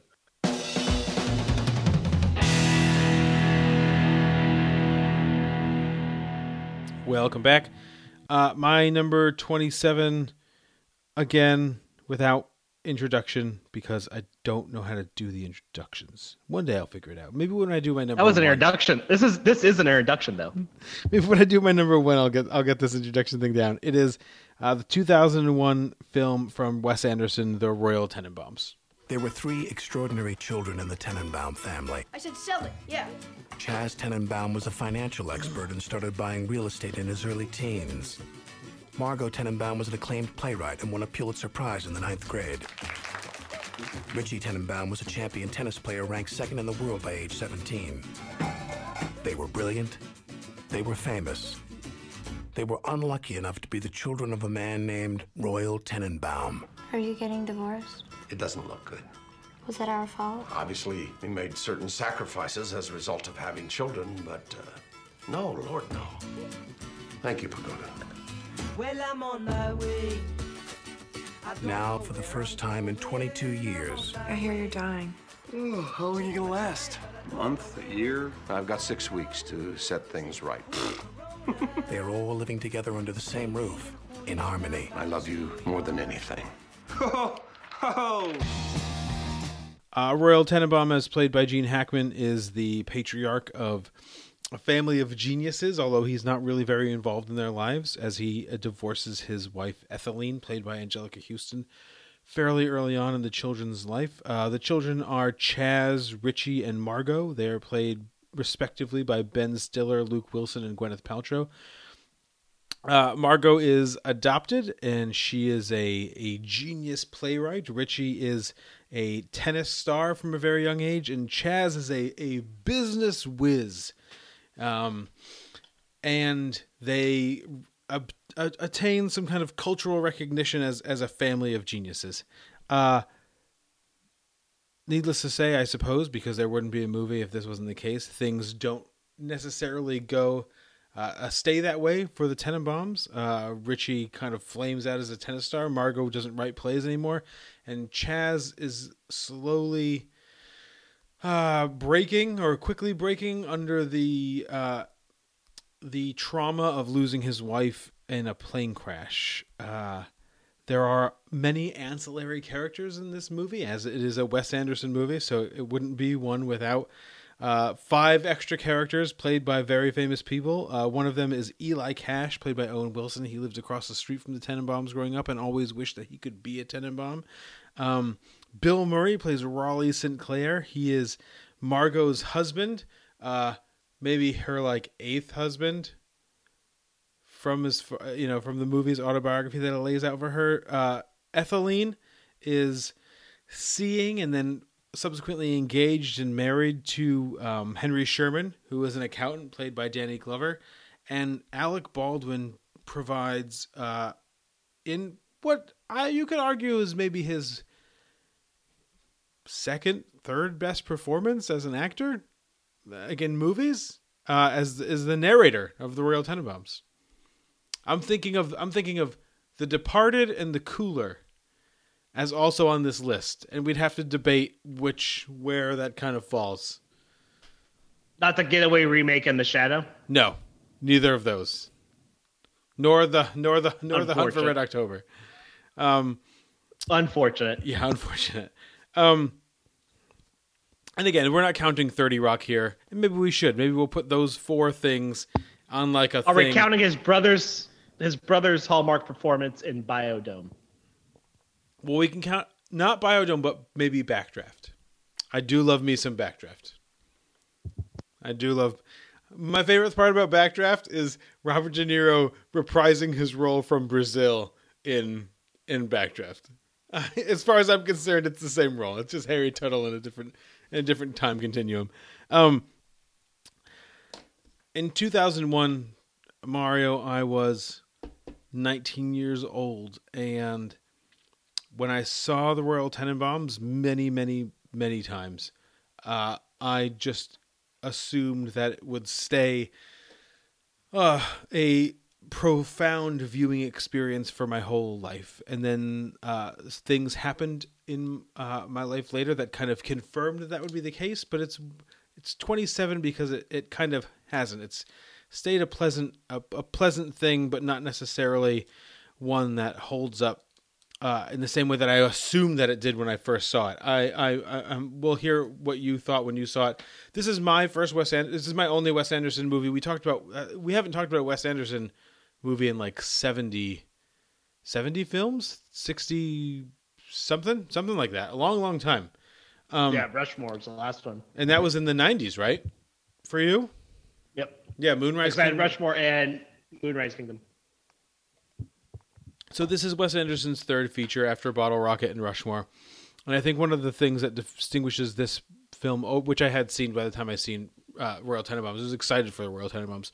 What distinguishes this movie over those movies is that Bottle Rocket is Bottle Rocket. It's a first feature. It kind of articulates a vision. It articulates an aesthetic. Rushmore finds a way to aestheticize a viewpoint. So he's not aestheticizing the whole world. He uses his aesthetic to signal how Max Fisher sees the world. The Royal Tenenbaums is different in the sense that the whole universe is aestheticized. He has created his own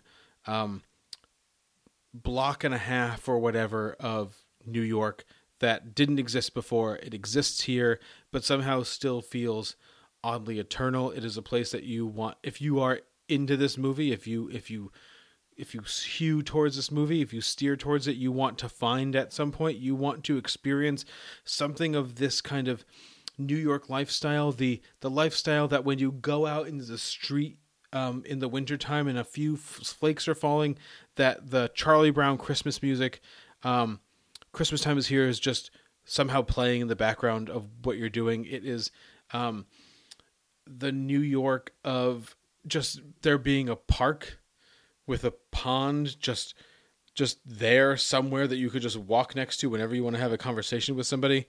It is the New York of fancy backyards and elaborate staircases that they're always, I think he says at one point in the narration that the fourth floor is the top floor, but they're on the fourth floor in a bunch of instances, and there is more a staircase on the fourth, like above the fourth floor.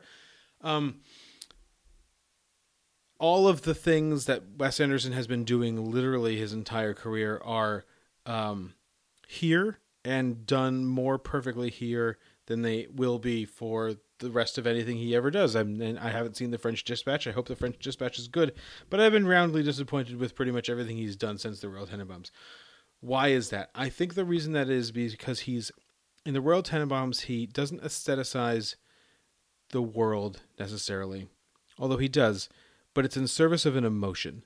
So I don't know how you feel about this, Mario, but one of the things you notice about Wes Anderson films is that there's no more graphic suicides in Wes Anderson movies.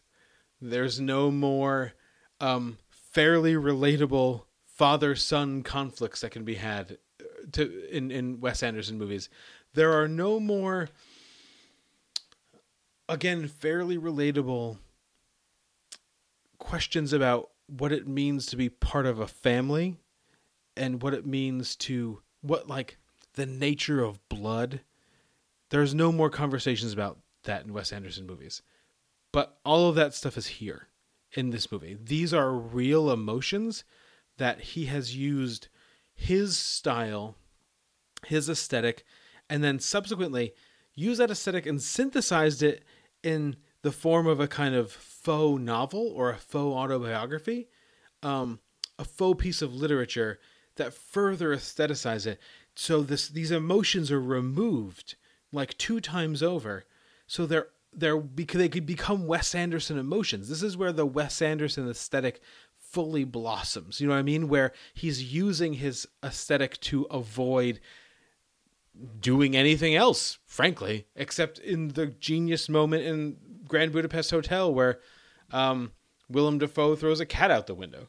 I mean, I've gone this long, Mario, from the Royal Tenenbaums to Willem Dafoe throwing a cat out the window in the Grand Budapest Hotel to caring about anything that Wes Anderson is doing. To that end, there's a lot of other things on top. Actually, I want to get you in here first before I go any further, because any further it becomes very personal, and I imagine all you can really say after that is well, yeah, okay, fine. I have an incredibly frustrating experience of Royal Tenenbaums, and coming back to it, that frustration still exists. I am of 2 minds of Wes Anderson. I enjoy when he does his aesthetic in service of a story, first and foremost, which I find Rushmore does to the nth degree. Oh, there's no story here. I mean, and no. The no story just ties itself up pretty purposelessly by the end of the movie. So, well, and with this, I'll get to that. But the Rushmore is the visual aesthetic. Everything that's being done is done simply for the point of, for me, is in service of the narrative. Yeah. Or Moonrise Kingdom to me is kind of that perfect blend of that perfect encapsulation of just absolute substance over anything else. It's a razor wire thin plot, but to me the substance has the most control there, and it's not as overstated as it is in Isle of Dogs or Grand Budapest Hotel, where the substance then overwhelms everything to where the substance begins overwhelming the substance. He starts layering on his color palette with his negative space or with the symmetry of his shots. Moonrise Kingdom is at least composed in a way where each of those things kind of takes center stage first and foremost, without being kind of muddled by everything else. My issue with Royal Tenenbaums is I saw Royal Tenenbaums, I'm pretty sure, I'm almost positive, I had to have, after I'd seen Rushmore. And that's how I'm remembering it right now. I'm not 100% sure, but it has to be that way. Or I saw it very close to one another.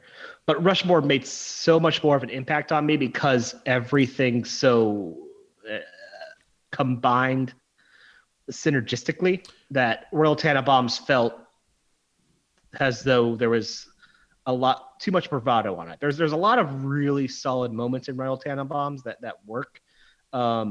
Needle in the Hay sequence we'll get there. Is visually just a fantastic moment.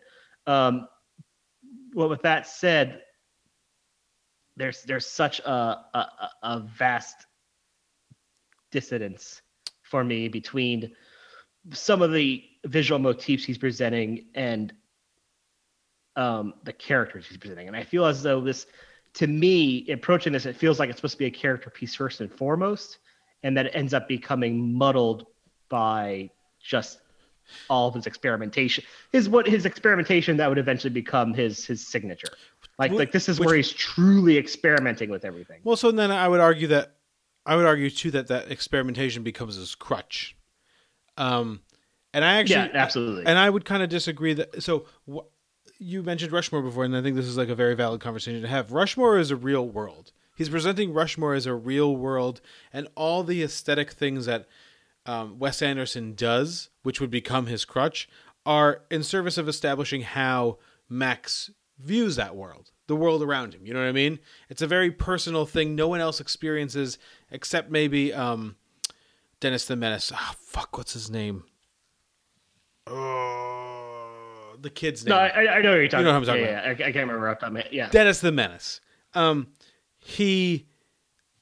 But I actually think that Royal Tenenbaums is much less of a character study than Rushmore, in the sense that the characters are less significant here, maybe except for Royal, than the aesthetic.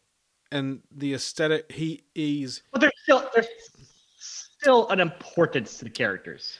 There's an importance to the characters, but they're kind of defined by... They're not necessarily...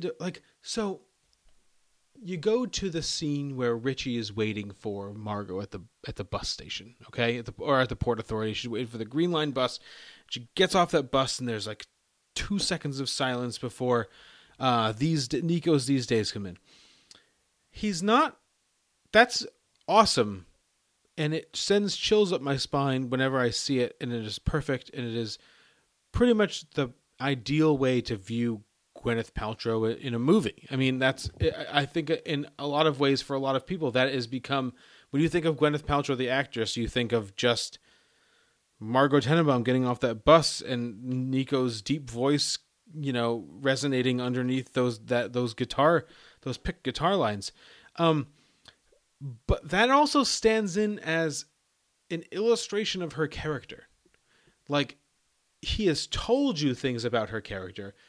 And I think the narration in this movie is fucking genius.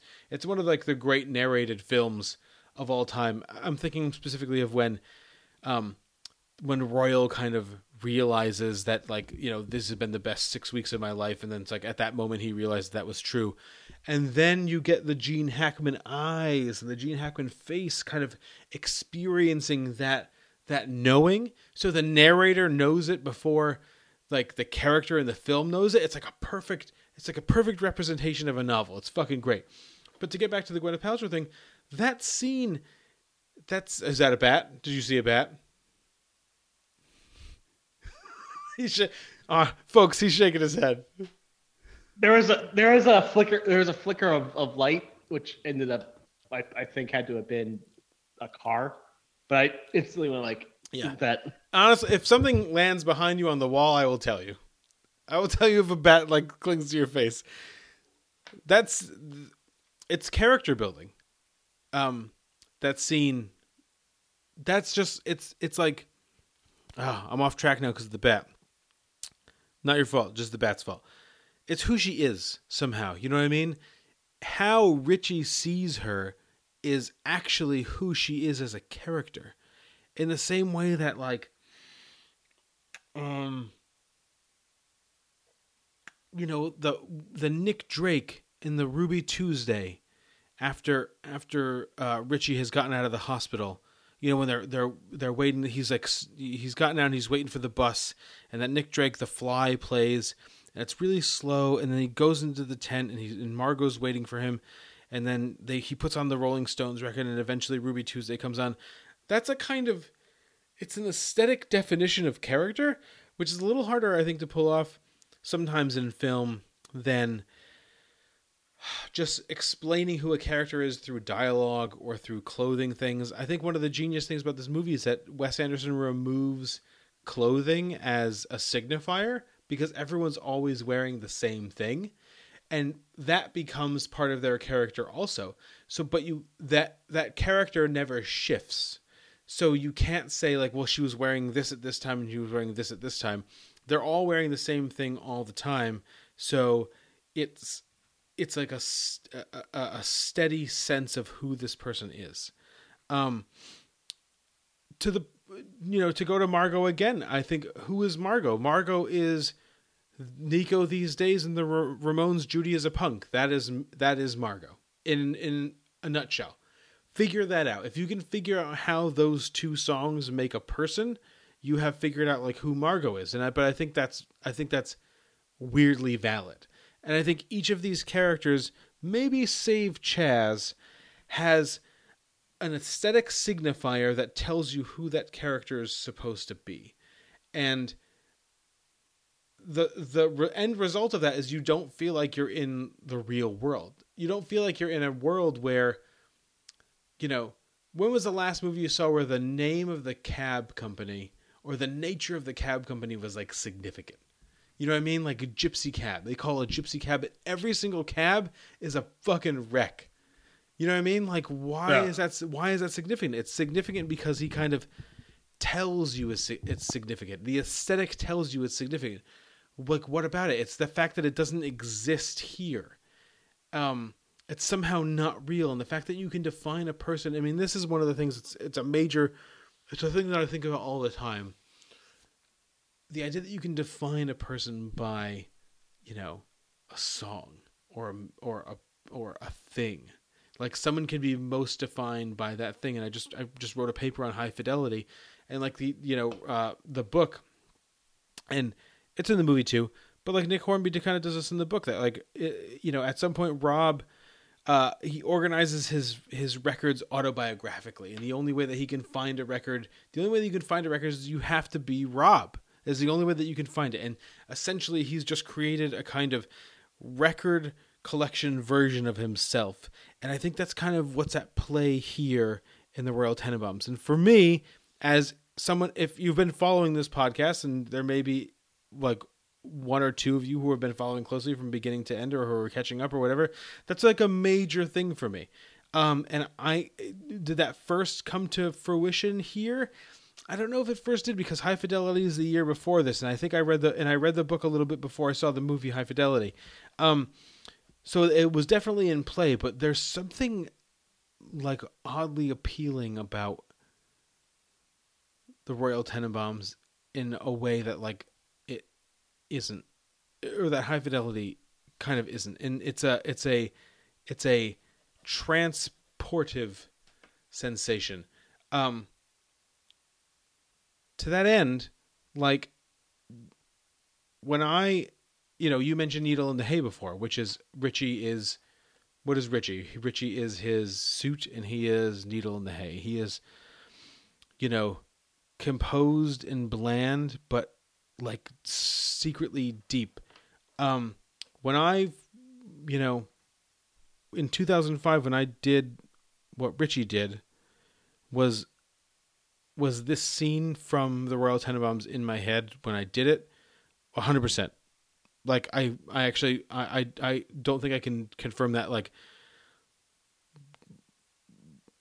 I can't confirm it. Like, I don't remember thinking about it, but was it there? It has to be there. It definitely had to be there.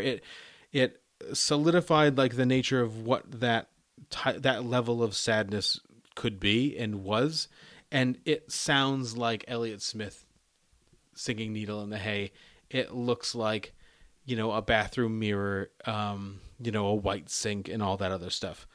That stuff, it formed such a full picture of that level of sadness that Wes Anderson hasn't done anything like that since.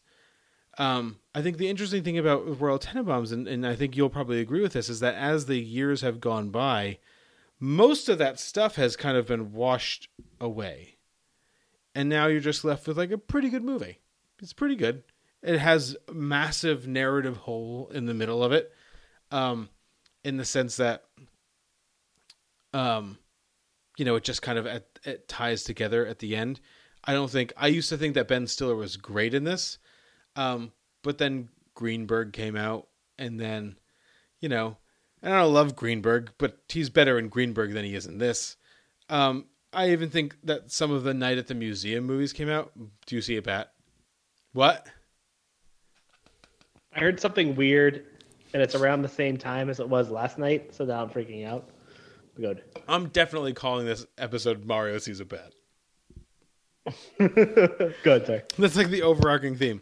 No, but like, and then I want to bring you back in here because I think that's really necessary. I mean, I don't love Gwyneth Paltrow. I think this is Gwyneth Paltrow's best movie. I don't love either of the Wilson brothers necessarily. I think I like them. I think they're fine.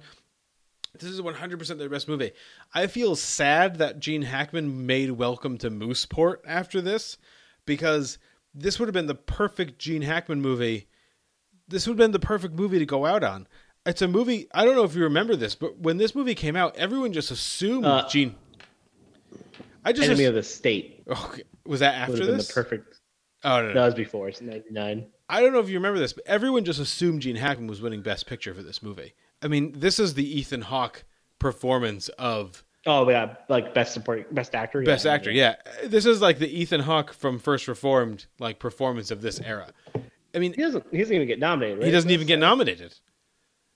Yeah, I'm trying. It gets a screenplay nomination. It gets a screenplay. So I mean, Denzel Washington in Training Day wins. Fine, I can deal with that. But everyone just assumed he was. But Training Day wasn't on anybody's radar, and this was the movie. Like Gene Hackman was like cemented, and he won a gold, and he won a Golden Globe for it also. But it's become a pleasant movie with a lot of really cool things, and from a director who I kind of like, but who I haven't ever liked as much as I liked here. And I hated Steve Zissou. I am kind of indifferent to the Darjeeling Limited and I like Darjeeling Limited. Moonrise Kingdom. Yeah, we've talked about Darjeeling Limited a lot, like at the bar and stuff. Moonrise Kingdom is fine. I really disliked Grand Budapest Hotel a lot, except for the fact that F. Murray Abraham was in it. He wasn't in it enough. And a cat. And Willem Dafoe threw that cat out the window, which is amazing. Oh, gotta get some Dafoe. Gotta get some Dafoe in me. But it's both weird. of those animated films are bad. Yeah, I mean, I like the Fantastic Mr. Fox, just kind of like as a family-ish movie. You know, it's fine, but I don't really give a shit. And Isle of Dogs, I don't care about at all. But it's weird when these movies kind of, and I think maybe a little bit, Straw Dogs isn't the same, but we've talked about this before, definitely on this podcast, where these movies kind of transition. Their importance doesn't go away, but these movies transition from something you care about actively as a film to something that you remember as defining a moment of your life, but as a film are just kind of like, that's a good movie. I mean, I remember like the songs in this movie were the songs that I was obsessed with in 2001. The artists that were featured in this movie are the artists that I was obsessed with in 2001. But now I'm just like, I listen to it and I watch it and whatever, and it's fine. And it brings back interesting memories. I'll say interesting memories. But as a movie, I'm just like, yeah, all right. I mean, the best part of the movie is still the paintings in Eli Cash's house. Of those weird guys on motorcycles and those masks with no shirts on. Yeah. Those are like, I love what I discovered. I think I saw this movie like 3 or 4 times in theaters. And when we like finally noticed those paintings, it was like the best day of our life. And it was sad because it wasn't quotable. You couldn't quote those paintings. But yeah, I mean, I don't know.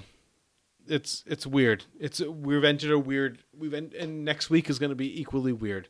Not for the same reasons, that I'm not going to have the same personal, like, touchstone associated with next week's movie, but next week's movie is also going to be weird. The next week's movie is a little weird for me as well. But yeah.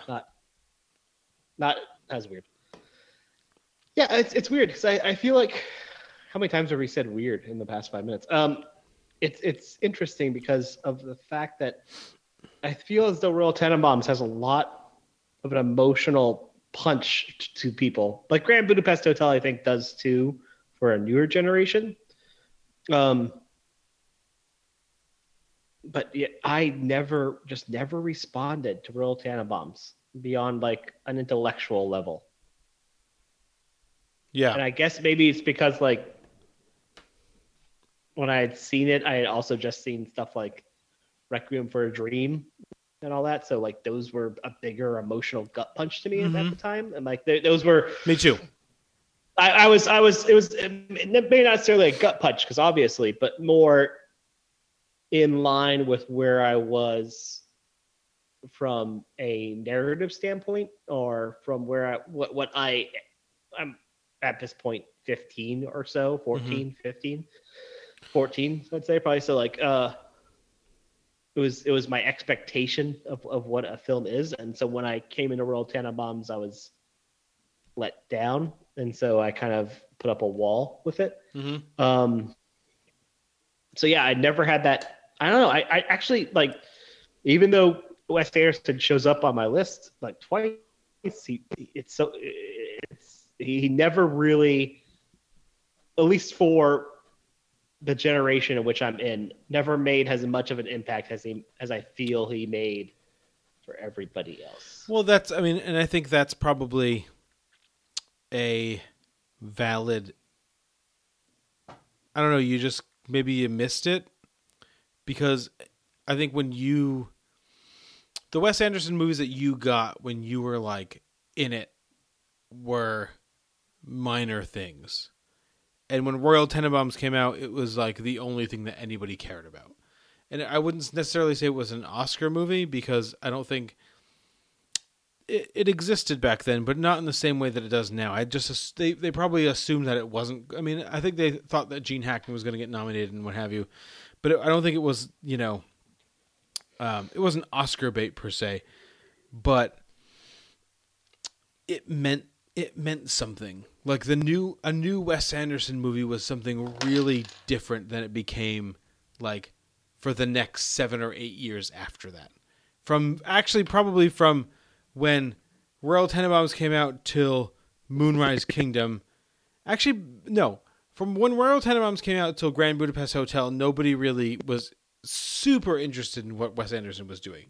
He was doing stuff, and people were happy to have Moonrise Kingdom certainly raised eyes. Well, I think Moonrise Kingdom kind of put him back on the map of people that you needed to watch. Yeah. And so when Grand Budapest Hotel came out, everyone was just like, "Whoa, this movie is great." And I think now we're in the Wes Anderson Renaissance. They were wrong, but they were very, very wrong. That's a different conversation. We could do a non-pivotal film list, and we could talk about how Grand Budapest Hotel fits in that.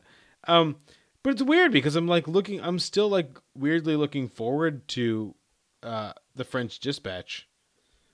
Yeah, I guess I am too, and it's more a thing because like he's a wildly talented filmmaker. Absolutely, he's an incredibly solid writer, especially. But he seems lazy to me. Well, it always feels. It bums me out that real lazy. Yeah, it makes me so sad that he still does stuff that he was doing, I don't know, 20 years ago at this point, more, in his movies. Like, well, you have to do something different. We can't just do this forever. Can we? Yeah. I mean, I don't know. I mean, I gotta say, like the French Dispatch trailer didn't inspire confidence in me, but I'm holding out some hope that he breaks from this mold at some point. Well, just imagine that putting people like Timothée Chalamet and like featuring again Saoirse Ronan in his movies is going to be, like a kind of firecracker in his movies, and that's a stupid thing to say. But a kind of like igniter, because he hasn't had somebody like that in a long time. Like I think about, I know Saoirse Ronan was in Grand Budapest Hotel, but she wasn't in like a major role. I'm sorry to Ralph Fiennes, but he doesn't do it for me. He doesn't get like the hair standing up on like the back of my neck. But Timothée Chalamet and Saoirse Ronan and Bill Murray, I guess, to a certain extent, because he's in so little, still kind of do. And I think that's one of the interesting aspects. And even Edward Norton in a Wes Anderson movie is interesting. Way more interesting than anything he was doing before. And I'm happy that he's kind of abandoned the Schwartzmans and the Wilsons to the sideline after all these years, and has found a new kind of cadre of people that he can carry along with him and to make his movies. Yeah, like I'm definitely interested to see like what Elizabeth Moss will look like in a Chalamet film, or Matthew Almeric will look like in not a Chalamet film, in a no, it's a Chalamet film. Yeah. Elizabeth Moss should be in Dune. That's the takeaway from this podcast. I'm glad he's keeping Bob Balaban though. You gotta always keep the Bob Balaban. You have to have all the Bob Balaban, as much Bob Balaban as you can take. So now, I mean, when a movie doesn't have Bob Balaban, are you even a movie? Well, when a movie doesn't have Bob Balaban, and I think that the movie could have Bob Balaban, it definitely goes down a notch in my esteem. That's true. Like the reason we didn't love Shirley or Bast and Night, no Bob Balaban. And there's obvious places where you could put a Bob Balaban. You could put Bob Balaban in both of those movies. He could play basketball in The Vast of Night. He could be. He could play basketball in Shirley. And he won't be shooting any 3-pointers, but yeah, he could do it for sure. He could do it. But yeah, I mean that's Royal Tenenbaums. I'm glad Royal Tenenbaums is over, because I was kind of dreading it a little bit. Because it was such. I don't know how you feel about this list, but the Royal Tenenbaums for a few years was like in the top 5. And then, like, as the years went on, it kind of got pushed back and back and back and back. And you occasionally watch it, and it's a good watch. It's a good hang. So you watch it and be like, wow, that's not doing the same thing as it used to do. You know what I mean? And it, I don't think it moves any further back than something like 26, 27, 28, whatever. It's not going to hang out in the 60s for sure. Like, Autobiography is going to dictate that it stays roughly where it is. But as a film, I thought this was like the best movie. Like when I saw it the first time, I was like, "Oh my, this is one of the great movies I've ever seen." I mean, really, my number one film from like the great films of my like when I was of that age are still in my top 5 for sure.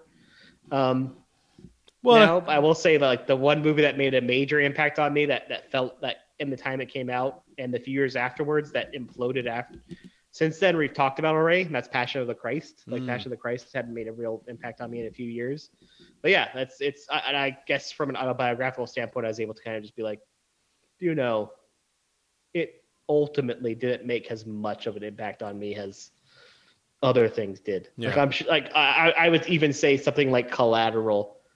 Don't say it. As much as you hate that movie, still pops up in my head from a film perspective more than something like Passion of the Christ. Just Passion of the Christ made a much more huge impact in the moment. So yeah, like I definitely have had those ones where like something's been near the forefront of my top of my list and it's since fell back down. Yeah. All right.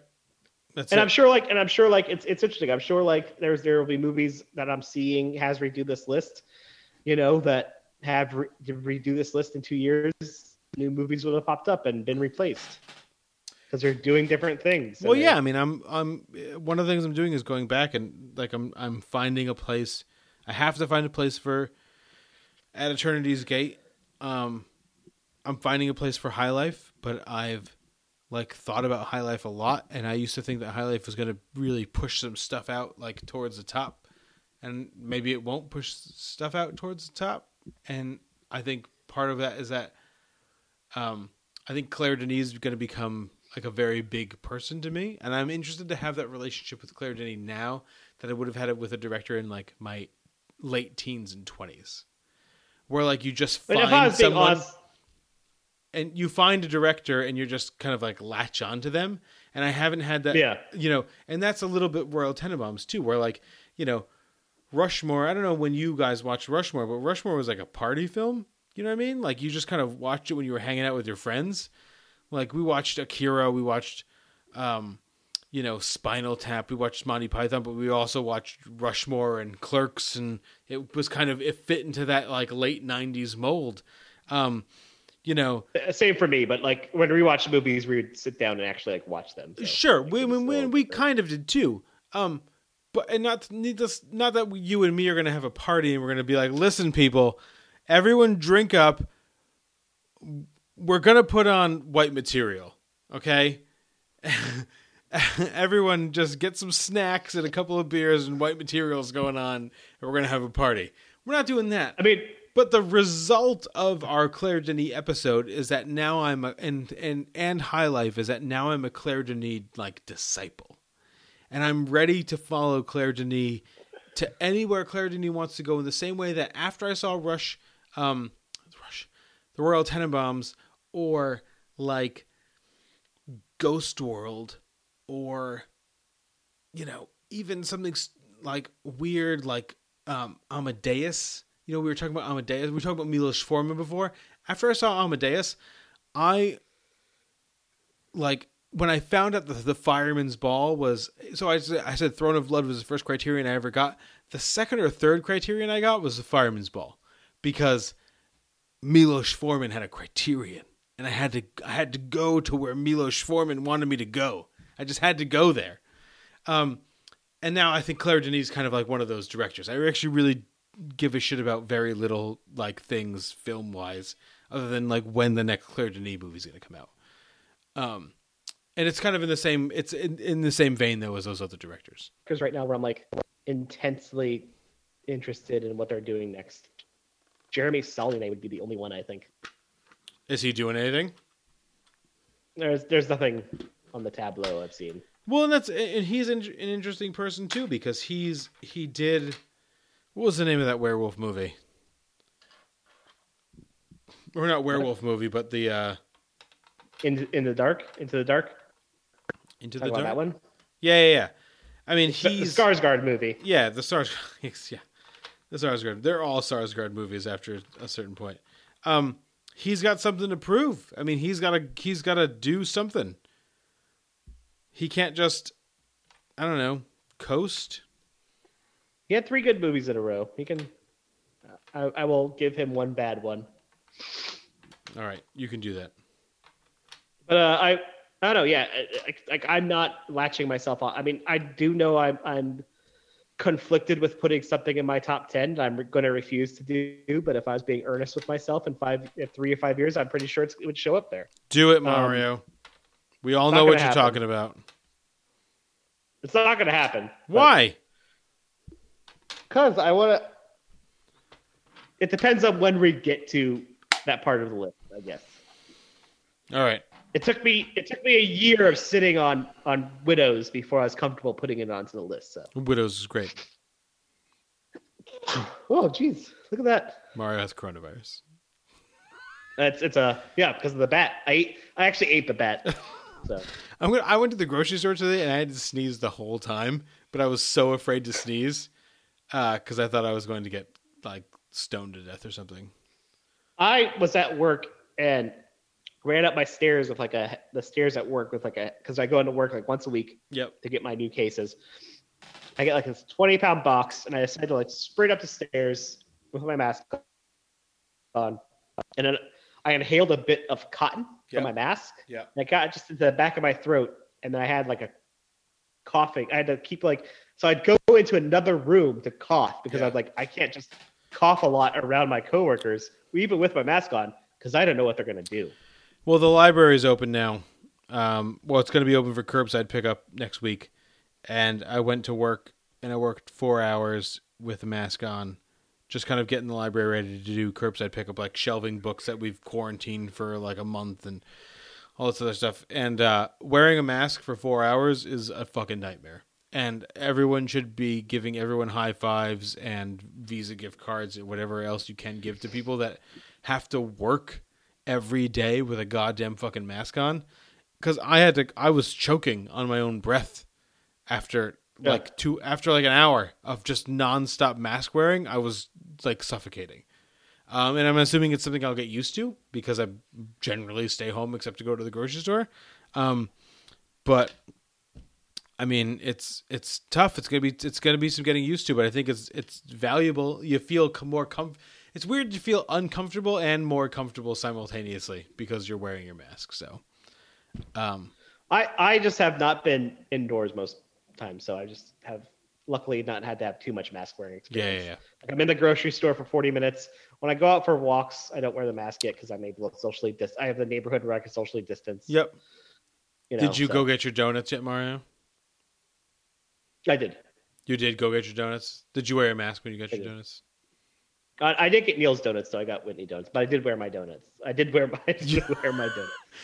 I strapped a donut to my face and yeah. I mean, that would be a delicious form of a mask. Oh, You just gotta let's close up do all the it. holes and you just have a timeline before you have to get back home because eventually the mask will be gone. Let's all do it, folks. You have hornets just stinging you in the face because you're eating the donuts as well. That's actually what the Candyman sequel is about in September. Just a man who straps donuts to his face. If you want some news or how-tos on pastry-based masks, you can tweet us at Film Pivotal. Or you can send us an email at pivotalfilmpodcast@gmail.com, or you can get it at pivotalfilm.com, where we'll have links to instructions on how to make masks out of pastries, or scones, scones, danishes, crullers, all those things. They can make perfectly good masks. All of those things are pastries. You want a light and fluffy pastry, something with a lot of holes in it, so it takes a lot for the germs to get through. Like the Mueller report?